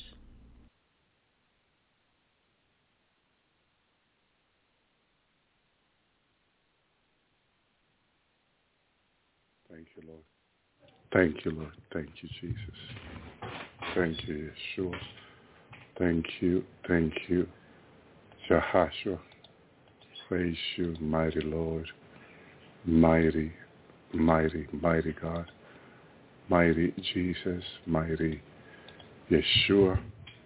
Mighty Jehoshua. Praise you, Lord. Praise you, Jesus. Praise you, mighty Yeshua. Thank you, Lord. Thank you, God. Thank you, Jesus. Thank you, Yeshua. Thank you, Jehoshua. What an awesome, awesome God we serve. What a good God. Thank you, Lord. Thank you, mighty God. Hallelujah. Who is and who is to come. Thank you, Lord. Because you are in control of everything, Lord. You are in control of our lives, Lord. And you know what is best for us. And we thank you, Lord, for your love. We thank you, Lord, for your mercy that endure forever. Thank you, Lord. Thank you, Jesus. Thank you. Thank you, Yeshua. Thank you. Thank you, Jehoshua. Praise you, Lord. Praise you, Jesus. Praise you, mighty Jesus. Mighty Yeshua. Mighty Jehoshua. Well, shalom, shalom, my brother, my sister. Welcome to the Lord's Hour. This is your host, brother in Christ, Brother L.V. Zapata. Thank you, Lord. Thank you, Jesus. We are grateful for the opportunity the Lord gave us to, hallelujah, be here and be able to share his word, be able to share his revelation. Amen. Because he is good and his love endure forever. Thank you, Lord. Thank you, Jesus. Thank you, Yeshua. Thank you, Jehoshua. Amen. Thank you, Lord. Praise you, God. Thank you, Jesus. Well, welcome to our Tuesday night Bible study. We're hoping that we will have a great Bible study tonight.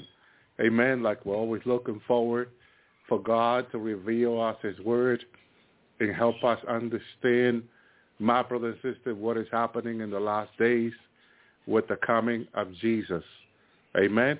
The Lord promised he will return for his people, my brother and sister, and we are here waiting for the coming of the Lord, who made us a promise that he will return for us. Amen. And we're looking forward to the return of Jesus. My brother and my sister. Amen. Thank you, Lord. Amen. You heard Sister Becky from Tennessee talking about the 3 days of darkness. There are 3 days of darkness that the Lord has spoken to me a few weeks ago that are close to come. And we were looking forward to the coming of Jesus. We know that we will see judgment, my brother and sister, coming on the earth before those 3 days of darkness are here. And they're practically here, but judgment will come first. When I talk about judgment, greater judgment, like the 3 signs the Lord's given me, the earthquake in California, the Eastern tsunami, and the war in Israel. And we know that Israel's getting ready.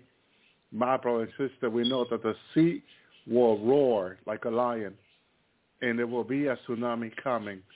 My brother and my sister. Amen. Thank you, Lord. Sister Becky talks about today and tomorrow. And I wanted to go ahead and look that up in the Bible and show you why our today is and why our tomorrow is. What is the today for the world and what is the tomorrow for the world. And basically what it is, our today is God. Our tomorrow is Jesus, which means the same thing.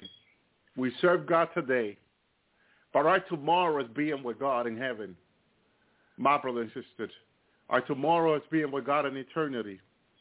That's our tomorrow, being with God. And for the church, the significance of the church in the last day, tomorrow, it talks about being with God in eternity, our new day with him. For the world tomorrow is the great tribulation. Today, they're supposed to be living for God, but they're living for the world, they're living for themselves. So their tomorrow is the great tribulation, the Antichrist, the Babylonian system. My brother and my sister. And so God wants us, amen, that today, if you hear his voice, do not hearken your heart. My brother and sister. The Lord says in Exodus 9:5, prophetic, the Lord appointed a set time saying, tomorrow the Lord should do this thing in the land. What thing is this prophetic word? The things that the Lord will do for his people is a new earth and a new heaven. But for Pharaoh and his people, a type of the world, end-time world, is judgment and great tribulation. My brother and sister, that's what he was referring to. James 4:13-17. It says in verse 13, pay attention to this.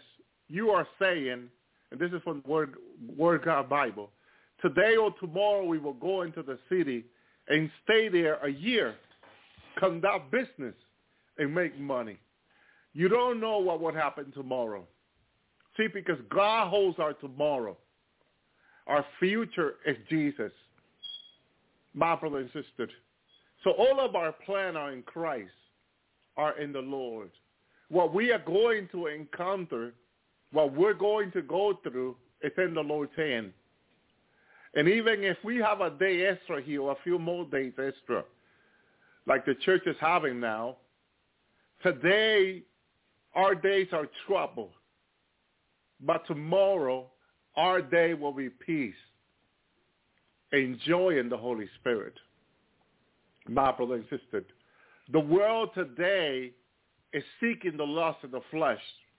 Tomorrow, they find themselves in the great tribulation, learning that they have been deceived, changing into brutal beasts and other things, my brother and sister, that they don't want to go through. James said, what is life? You are in the midst that is see for a moment that disappear. Instead, you should say, if the Lord wants us to be, we will live and carry out our plan. However, you brag because you are arrogant. All such a bragging is evil. Whosoever knows what is right but doesn't do it is sinning. Notice how James said that bragging, which is pride, is evil. A lot of people are so happy. They say prideful of the things they are able to accomplish. But that pride is evil. So anything you accomplish in this life for yourself that is not of God, that doesn't come from God, that is mostly for you and your own pride and your own ego, it's evil. And the devil wants to make everyone prideful and arrogant in this world. Because the devil knows that that is against God's will. God's will is humility. Shalom, Sister Original Rivero. God's will is for us to serve him and do his will. Why his will? Because his will is higher than our will. His will is humility, my brother and sister. And that comes from a perfect God who is humble, who is full of joy and peace, who is full of life and love that is so much lacking in this world. Everything that God is, this world is so empty of. The devil is so empty of God. There's nothing of God in the devil. That's why the world is so related to Satan and everything the devil loves to do. Oh, I'm sorry that I used the word love when I talk about Satan. The word is hate and evil and wickedness in relationship to him, my brother and sister. And God don't want those things to be in our life. Look at Jesus said in Matthew 6:34. So don't ever worry about tomorrow. After all, tomorrow will worry about itself. Each day has enough trouble in its own, my brother and sister. How can someone say that tomorrow will worry about itself? He meant that tomorrow, as a rabbi, bring his own trouble, my brother and sister. In this life of testing and trial and tribulation that we've been going through, every day bring his own trouble. One day you are fine. Another day you are sick. One day you have some kind of peace. Another day there's a lot of trouble, my brother and sister. A day your head is empty. Another day it's full of concern. So much is happening in this life. It's never stable because there's only one stable, and it's God, my brother and sister. His throne is stable. His throne endures forever, my brother and sister. So when you read the Bible from Genesis to Revelation, remember that every word is prophetic, my brother and my sister. Exodus 8:23. God said, I will distinguish between my people and yours. This miracle sign, what happens tomorrow. Notice how God uses signs and wonder. Here it says signs. But signs and wonder cannot be separated because Jesus said in Matthew 24, signs and wonder. Shalom, Sister Luna, my brother and sister. So God uses signs, judgment, in order to distinguish his people. In the last days, there must be judgment in the world. Because God needs to show, or God will show, there's nothing new under the sun. This is prophetic. God will show his people whom they truly are, and they are his. But it has to happen through judgment, through signs of judgment, signs of meteor coming from the heavens to the earth, earthquakes, tsunami, tornadoes, volcanoes awakening, judgment coming upon the land. When the judgment comes upon the life of the righteous pray and trust in the Lord. But when the judgment comes upon the wicked may perish or may run away. Hallelujah. The judge is firm and strong like a bull, hard to move. It says he's how on the rock. It doesn't matter how strong the wind comes and the storm comes. The house staying firm, my brothers and sisters. So God said, I will distinguish between my people and yours to Pharaoh. This miraculous sign will happen tomorrow. And our tomorrow, we go to heaven with God. And God's tomorrow, and he is our tomorrow, we go to heaven. There has to be a distinguish between God's people. There has to be a people that will go up and be with God. And there will have to be another people who stay behind and go through 7-year great tribulations. There will be a distinguished thing happening between them, my brother and my sister. And God said it to Moses. Exodus 9:29. Moses answered, as soon as I leave you, I will pray to the Lord tomorrow. The swarm of flies will go away from you, your official, your people. But you must stop tricking us by not letting the people go to sacrifice to the Lord. He is the problem with our repentant, wicked people. You can pray that their judgment be lifted from their lives. And God can do it. But here's the thing. They're evil trickening. They're evil if they don't repent from heart. And it's not that it pleases the Lord to destroy the wicked. But it pleases the Lord that the wicked will repent, my brother and sister. But God knows the heart of so many of them that will not repent, my brother and my sister. Hallelujah. But God also knows the few that will repent, that are among the wicked, that God needs to give them an opportunity, that God will preserve them through the 3 days of darkness, and then glorify the body of his people, give them power and anointing like there's no tomorrow, but there is tomorrow, and send them out to evangelize them and lead them to Christ. Thank you, Lord. So as I leave you, says, hallelujah, I will pray to the Lord. Thank you, Lord. Jesus goes up to the Father. He prays to the Lord that these judgments that God has spoken them already will not come upon the people, my brother and sister.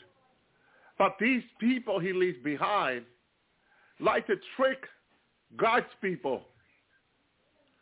So then God says, enough. It's enough. Because all they want to do is trick. They want the judge. They want to be released from the judgment, my brother and sister, and continue on their wickedness. And for so many years they've been doing this, my brother and sister. Hallelujah. But let us go sacrifice to the Lord. Not even that they want to do. So God will have to destroy those people. And Egypt is an example. Pharaoh in Egypt was warned and warned and warned and warned after warning. And judgment came upon the land. And he still refused to let God's people. And it was after the judgment of the death of the firstborn, the Pharaoh said, okay, you may go. Hallelujah. But it was not Pharaoh that let them go. It was God that made Pharaoh let go of his people. It's way different than what a lot of people think. Exodus 9:18.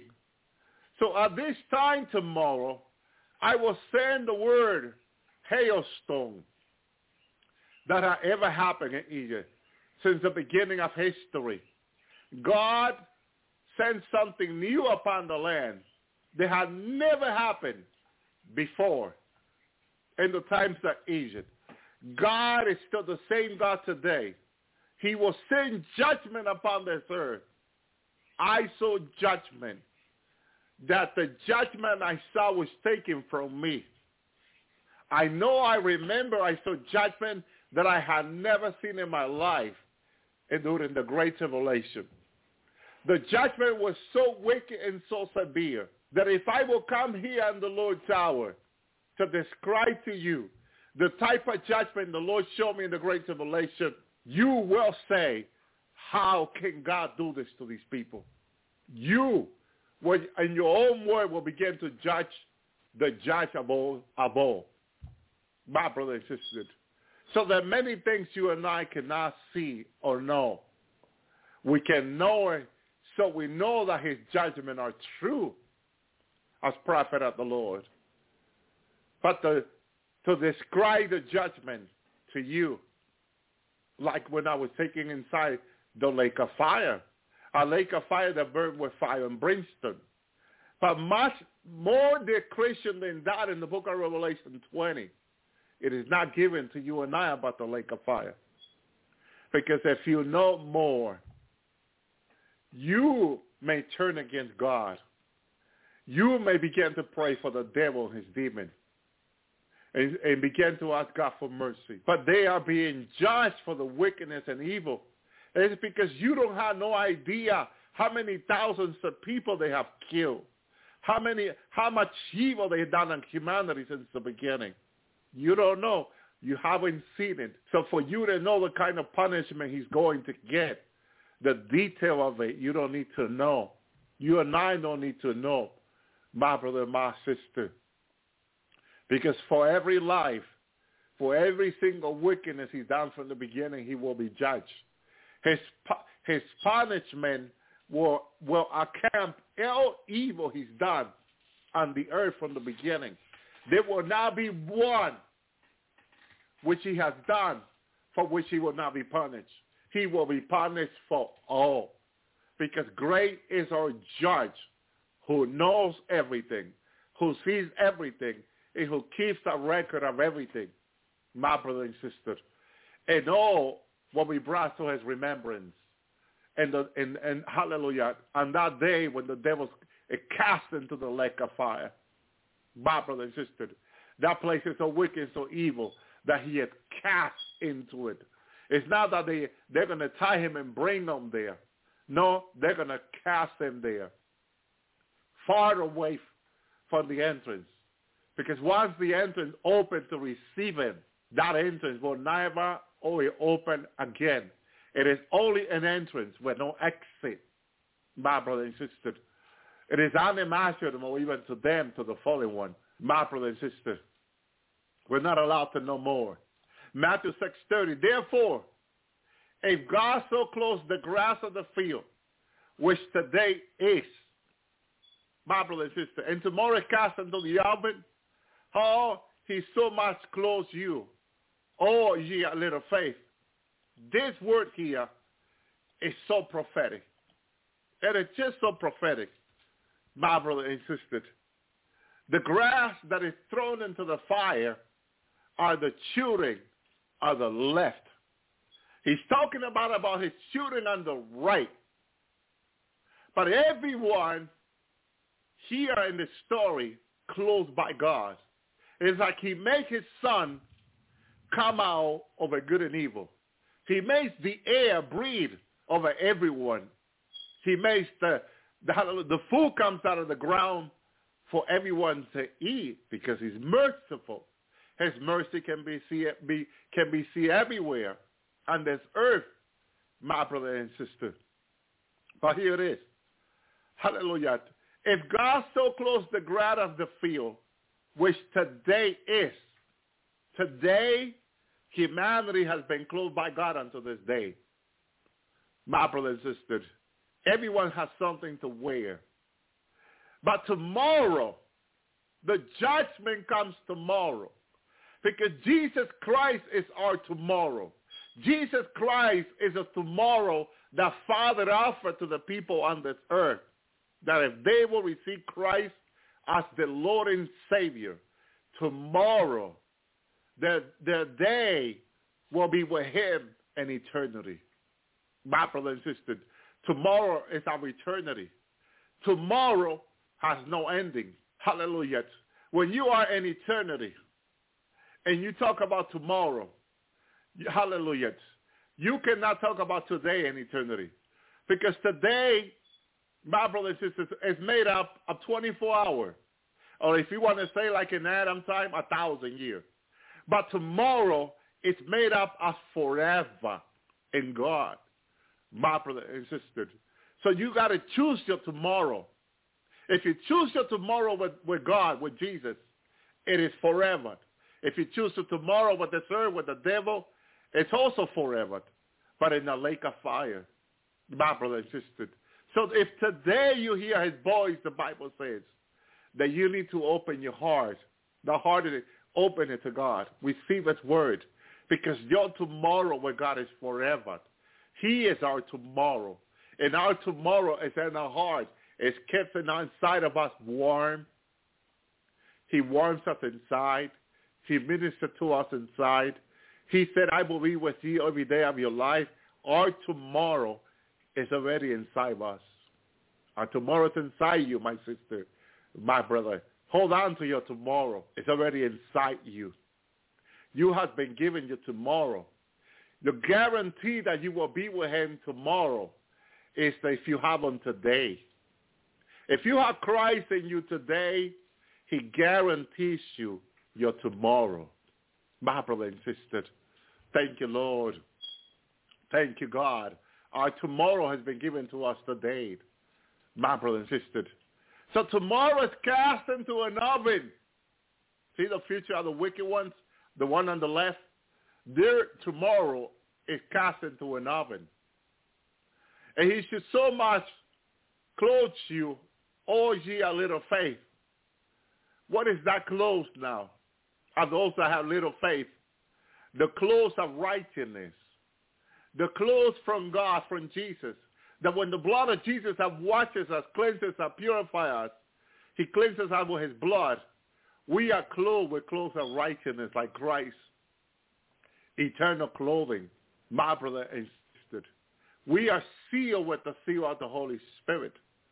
And we are clothed with his righteousness. And forever tomorrow, we will be dressed and look like him, just as he is, holy, pure, and righteous. This is why they say holy, holy, the one who is, and the ones to come they worship in heaven.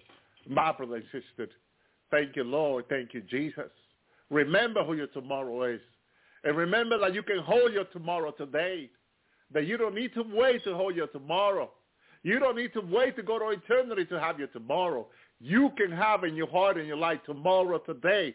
Receive him as your Lord and Savior. Confess him as your Lord and Savior. Thank you, Jesus. Luke 12:28. And then so God clothes the grass, confirmed Luke, like Matthew, which is today in the field. Hallelujah. He compared every man's life like grass. Hallelujah. Is there any part in the Bible that where God compare men to grass, my brother and sister? Let me find a verse. There's one in Proverbs, my brother and sister. Hallelujah. Thank you, Lord. Thank you, Jesus. That where he talks about grass, Solomon talks about grass. Let me go there. Thank you, Lord. Thank you, Jesus.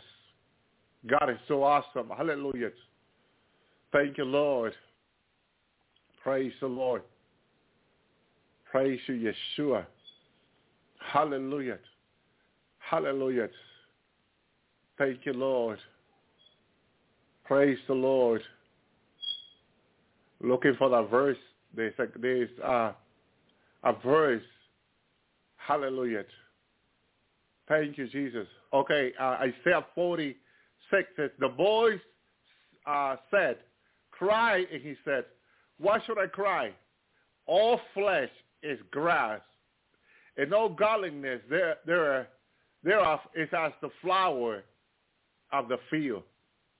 Hallelujah. Notice how all godliness, everything that is of God, my brother and sister, thank you, Lord. Look how man is compared to the grass. All flesh are grass. All life before God is a grass. But it's the ending of the grass that is important. If the grass right now is like a flower for God, it's doing, because a flower can only open with the sun. And the sun is Jesus. So in order for that grass flower to open up and receive everything the sun has, Jesus has, God has for us. Hallelujah. The flower needs to act to the sun. And when the sun hits the flower, it opens up widely and receive everything the sun has to offer. And out of the grass comes flies, butterflies, and they feed on the flower. And then the flower comes to be a support now for many lives, for many others, because the flower has something special to give called nectar. The flower gives life now to many because the flower has received from God, from the sun, the life. And that life is like a fruit inside the flower. And the butterfly can come now and come over the flower and begin to suck the nectar, the juice out of the life out of the flower that gives the butterfly the life. My brother and sister. And it feeds the bees. It feeds so many insects. That's one flower. It feeds so many lives. And our lives, God made it the same, like a flower, where many can come and feed that God gives us. That's why I said that we have to have first in order to give.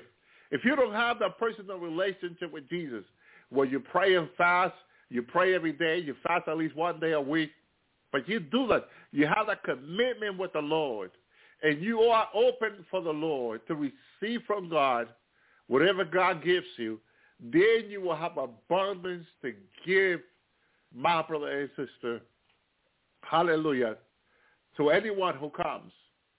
This morning, I received a revelation from the Lord. We've been talking here, waiting for the Lord, for the community that the Lord wants us to work here. And this morning, the Lord gives me a revelation.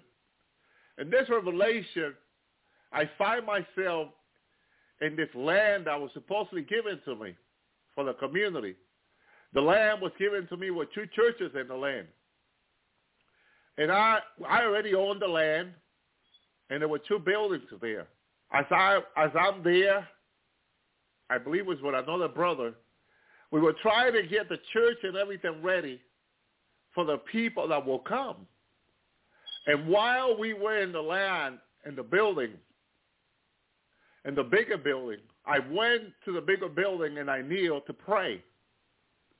And I said, I'm going to pray here to God. As I was praying there to God, God reminded me of his promise he made, my brother and sister. And there comes this woman, and she says, what are you doing?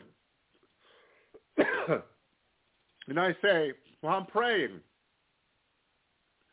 And she says to me, who told you can have this building? First she says, who told you are a pastor?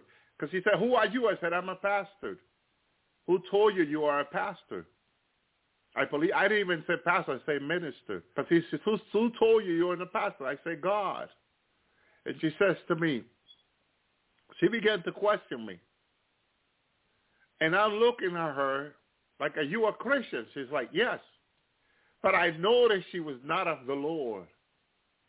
But I didn't want to judge her or anything. And I said, who are you? And she says, I came here to tell you that this is not the church building that you're supposed to have, she says to me. And I said, what do you mean? And she was telling me, she was questioning my calling. And at the same time I'm talking to her, family began to arrive for church service that were coming to the community to help us, my brother and sister. And she kept asking me questions. I kept responding back. And more family kept arriving. First, they were coming through one of the entrances that was open. There was about 4 entrances open. And people were coming into one entrance. As she kept asking me. She kept telling me, you need to talk to my husband because this is not your church. And the other smaller church, not this large building, she says to me. And while she was questioning me, other people can come in through the 4 door of the church or the building, more people can come and say, Brother Elvi, we're here to work in the community with you. My brothers, there was so much people coming in. While this woman was questioning me, that God was showing me in this revelation that the devil will not cease to come against us. He will send his messenger. He will send his own against us. That we always must be ready to know, aware of the devil's devices. My brother and sister, that we must be aware that he will send people our way, even when God has given us the blessing, to question even the blessing, to question the word, to question our calling from the Lord, our ministry, my brother and sister. But God don't want us to let us stop us from doing the work of God, because God has been the one who has chosen us, elected, selected us to do his work. It don't matter whom the devil said. We need to know who we serve, my brother and sister. And that was the calling of Elisha over the people. Choose you this day, not tomorrow. Because this is the day where you got to, hallelujah, get right with God. Who you are going to serve? Elisha said to the people, today. Choose you this day, today, who you are going to serve. You need to have Christ in your heart today. You need to be serving the Lord right today, my brother and sister, because God has planned for us. And he said, God showed me that he's going to fulfill his promise to us. The Lord said he will accomplish it. He will make it happen. Why? Because he promised it. My brother and sister, praise the Lord. And as I'm driving up and down in the land, I can see how big the land was and how big the land is and how everything the Lord will have it right, ready, prepared for us to do his work, my brother and sister. This is why the Lord tells us not to worry, not to be concerned, because if we're sinning. We are sinning when we do these things, when we behave this way. It's not of God. God wants us to walk in peace. Our walk is a walk of peace. Shalom. This is why when Jesus came among his brethren, I love this in the Jewish Bible. Every time he came to his disciple, the first thing that came out of Jesus' mouth was shalom to them. In our Bible, it's peace. But it was in Hebrew. Every time Jesus appeared to them, and he appeared to them in different occasions. Every time he came from praying from the Father, even after the resurrection on 40 days and 40 nights, he will appear to them, shalom. He will surprise them, shalom. Hallelujah to his brother. My brothers, that was his greeting always, shalom. And this, I copied that from Jesus. I learned of him, who is humble and meek of heart, so I can find peace for my soul. I say to people, shalom. I want to find peace for my soul. That's why I tell people shalom all the time. I meet people on Facebook, shalom. Anywhere I write to people, Skype, anywhere, shalom. I said to my family, shalom. I said to everyone on the phone, shalom. Hallelujah. My brother and sister, why? Hallelujah, because that's how Jesus walked in obedience to the Father. And if Jesus did it, that means it's a blessing to us. That's where we find peace to our soul. When we say shalom, my brother and sister, the devil will attack you, the Lord showed me, if you say something else. But as long as you say shalom, he cannot come against shalom, because shalom comes from God. Every other word that proceeds out of man's mouth, Jesus said, hallelujah, it is evil. But shalom doesn't proceed out from us. It proceeds from God. My brother and sister. That's why yea or nay, Jesus said, any other word proceed out of whom? Every other word proceed out of evil. My brother and sister, we like to say maybe, but it's only yea or nay, and a yes or no. Every other word proceed out of evil. Think about that one. Think about your answer. Think about your question. Think about when someone asks you a question. And they say, and what do you say? What do you answer back at your daily life? Do you answer yes or no, or do you answer a word that proceeds out of evil? Tell me. This is why a lot of people get attacked by the enemy. And the way they respond when a question is asked to them at work, on the street, driving, on the mall, in the store. They get attacked by the enemy when they go into a chat room and someone asks them a question. Because their answer is not the answer that Jesus gave us to answer. Their answer is more than yes or no. They go into the third answer, third choice, which is of the wicked one. And when they relay their answer to the wicked one, they get attacked. And they say, why? If I pray, if I fast, if I read the word, why am I being attacked? Some people say. Think about your answer. Think about your answer. How do you answer people? Hallelujah. Think about it. My brother and sister. Thank you, Jesus. Think about it for a minute. Sometimes you have to stop and think about it for a minute so you can, hallelujah, praise the Lord, identify what you're doing wrong. Because the question is, why is the person being attacked so much? And the answer is, hallelujah, thank you, Lord. The answer is, here it is, Matthew 5:37. But let your communication, we talk about communication all the time. How do we communicate? Through our language. But there are many ways today that people communicate. They go into chat room and they type. A lot of people speak to their phone. All these are form of communication. Twitter is a form of communication. Facebook is a form of communication. YouTube is a form of communication. And there are many other sites. And all of them, like here, are form of communication. So this is what Jesus said about all these forms of communication, how we're supposed to behave when we communicate with other people. But let your communication be yea, yes, yea, or nay, nay, no, no. That's an affirmative to no, an affirmative to yes. Do you mean yes? The person may ask and stay quiet. This is how the devil get people get into temptation with people. Do you mean yea, yes, or do you mean no? And the devil will stay quiet. And then you want to be kind. But there is a kindness that will lead you into sinning. You want to be kind. You want to be friendly. You don't want to be known as an ogre, people say. And then the devil stays shocked. Do you mean no or do you mean yes? Jesus said that when you say yes, you have to affirm it with yes. Yea, yea. Yes, yes. Affirm it. You already gave a yes.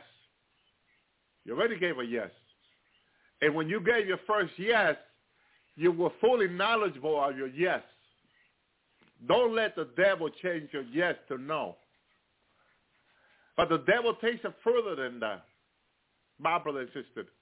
Because when you answer yes or when you answer no, you don't sin. You only sin when you go beyond yes or no. And this is what the Lord teaches us, our Rabbi, our Lord, Jesus Christ. He says, let your yea be yea, yes, yes, and no, no.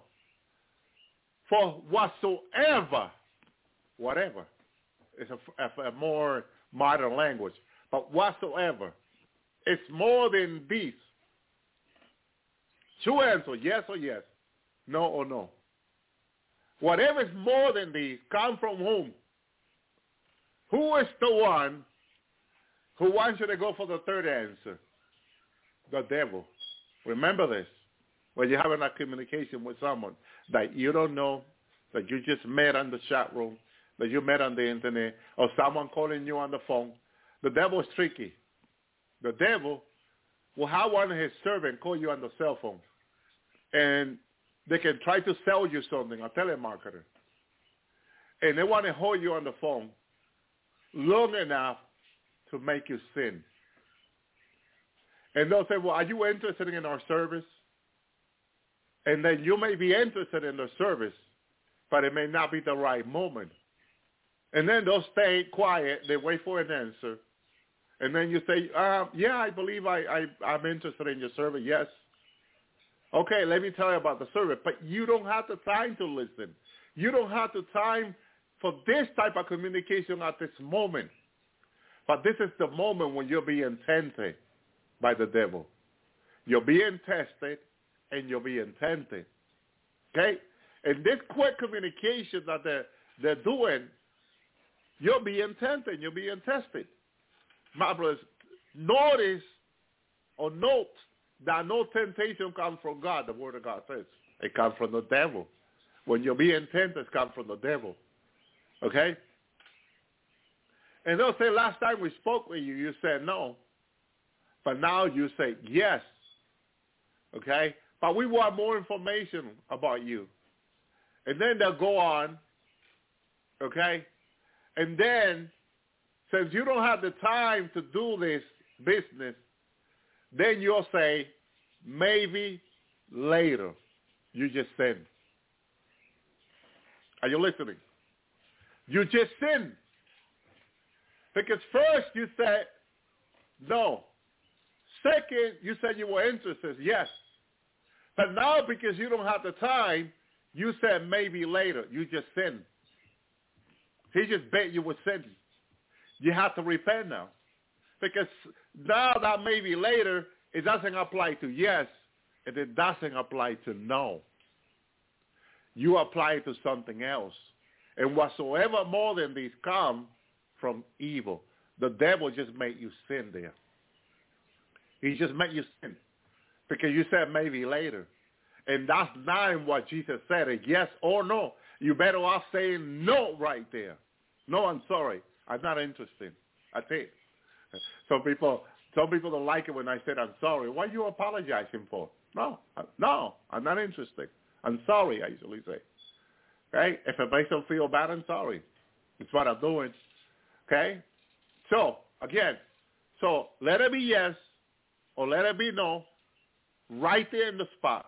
Don't hang out the phone yet. Don't hang out the phone call yet until you'll make sure you said no or yes, not maybe later, because that maybe later is sinful. It doesn't proceed from God.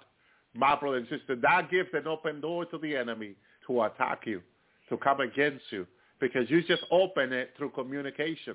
You see how simple it is? And how many people does it all the time?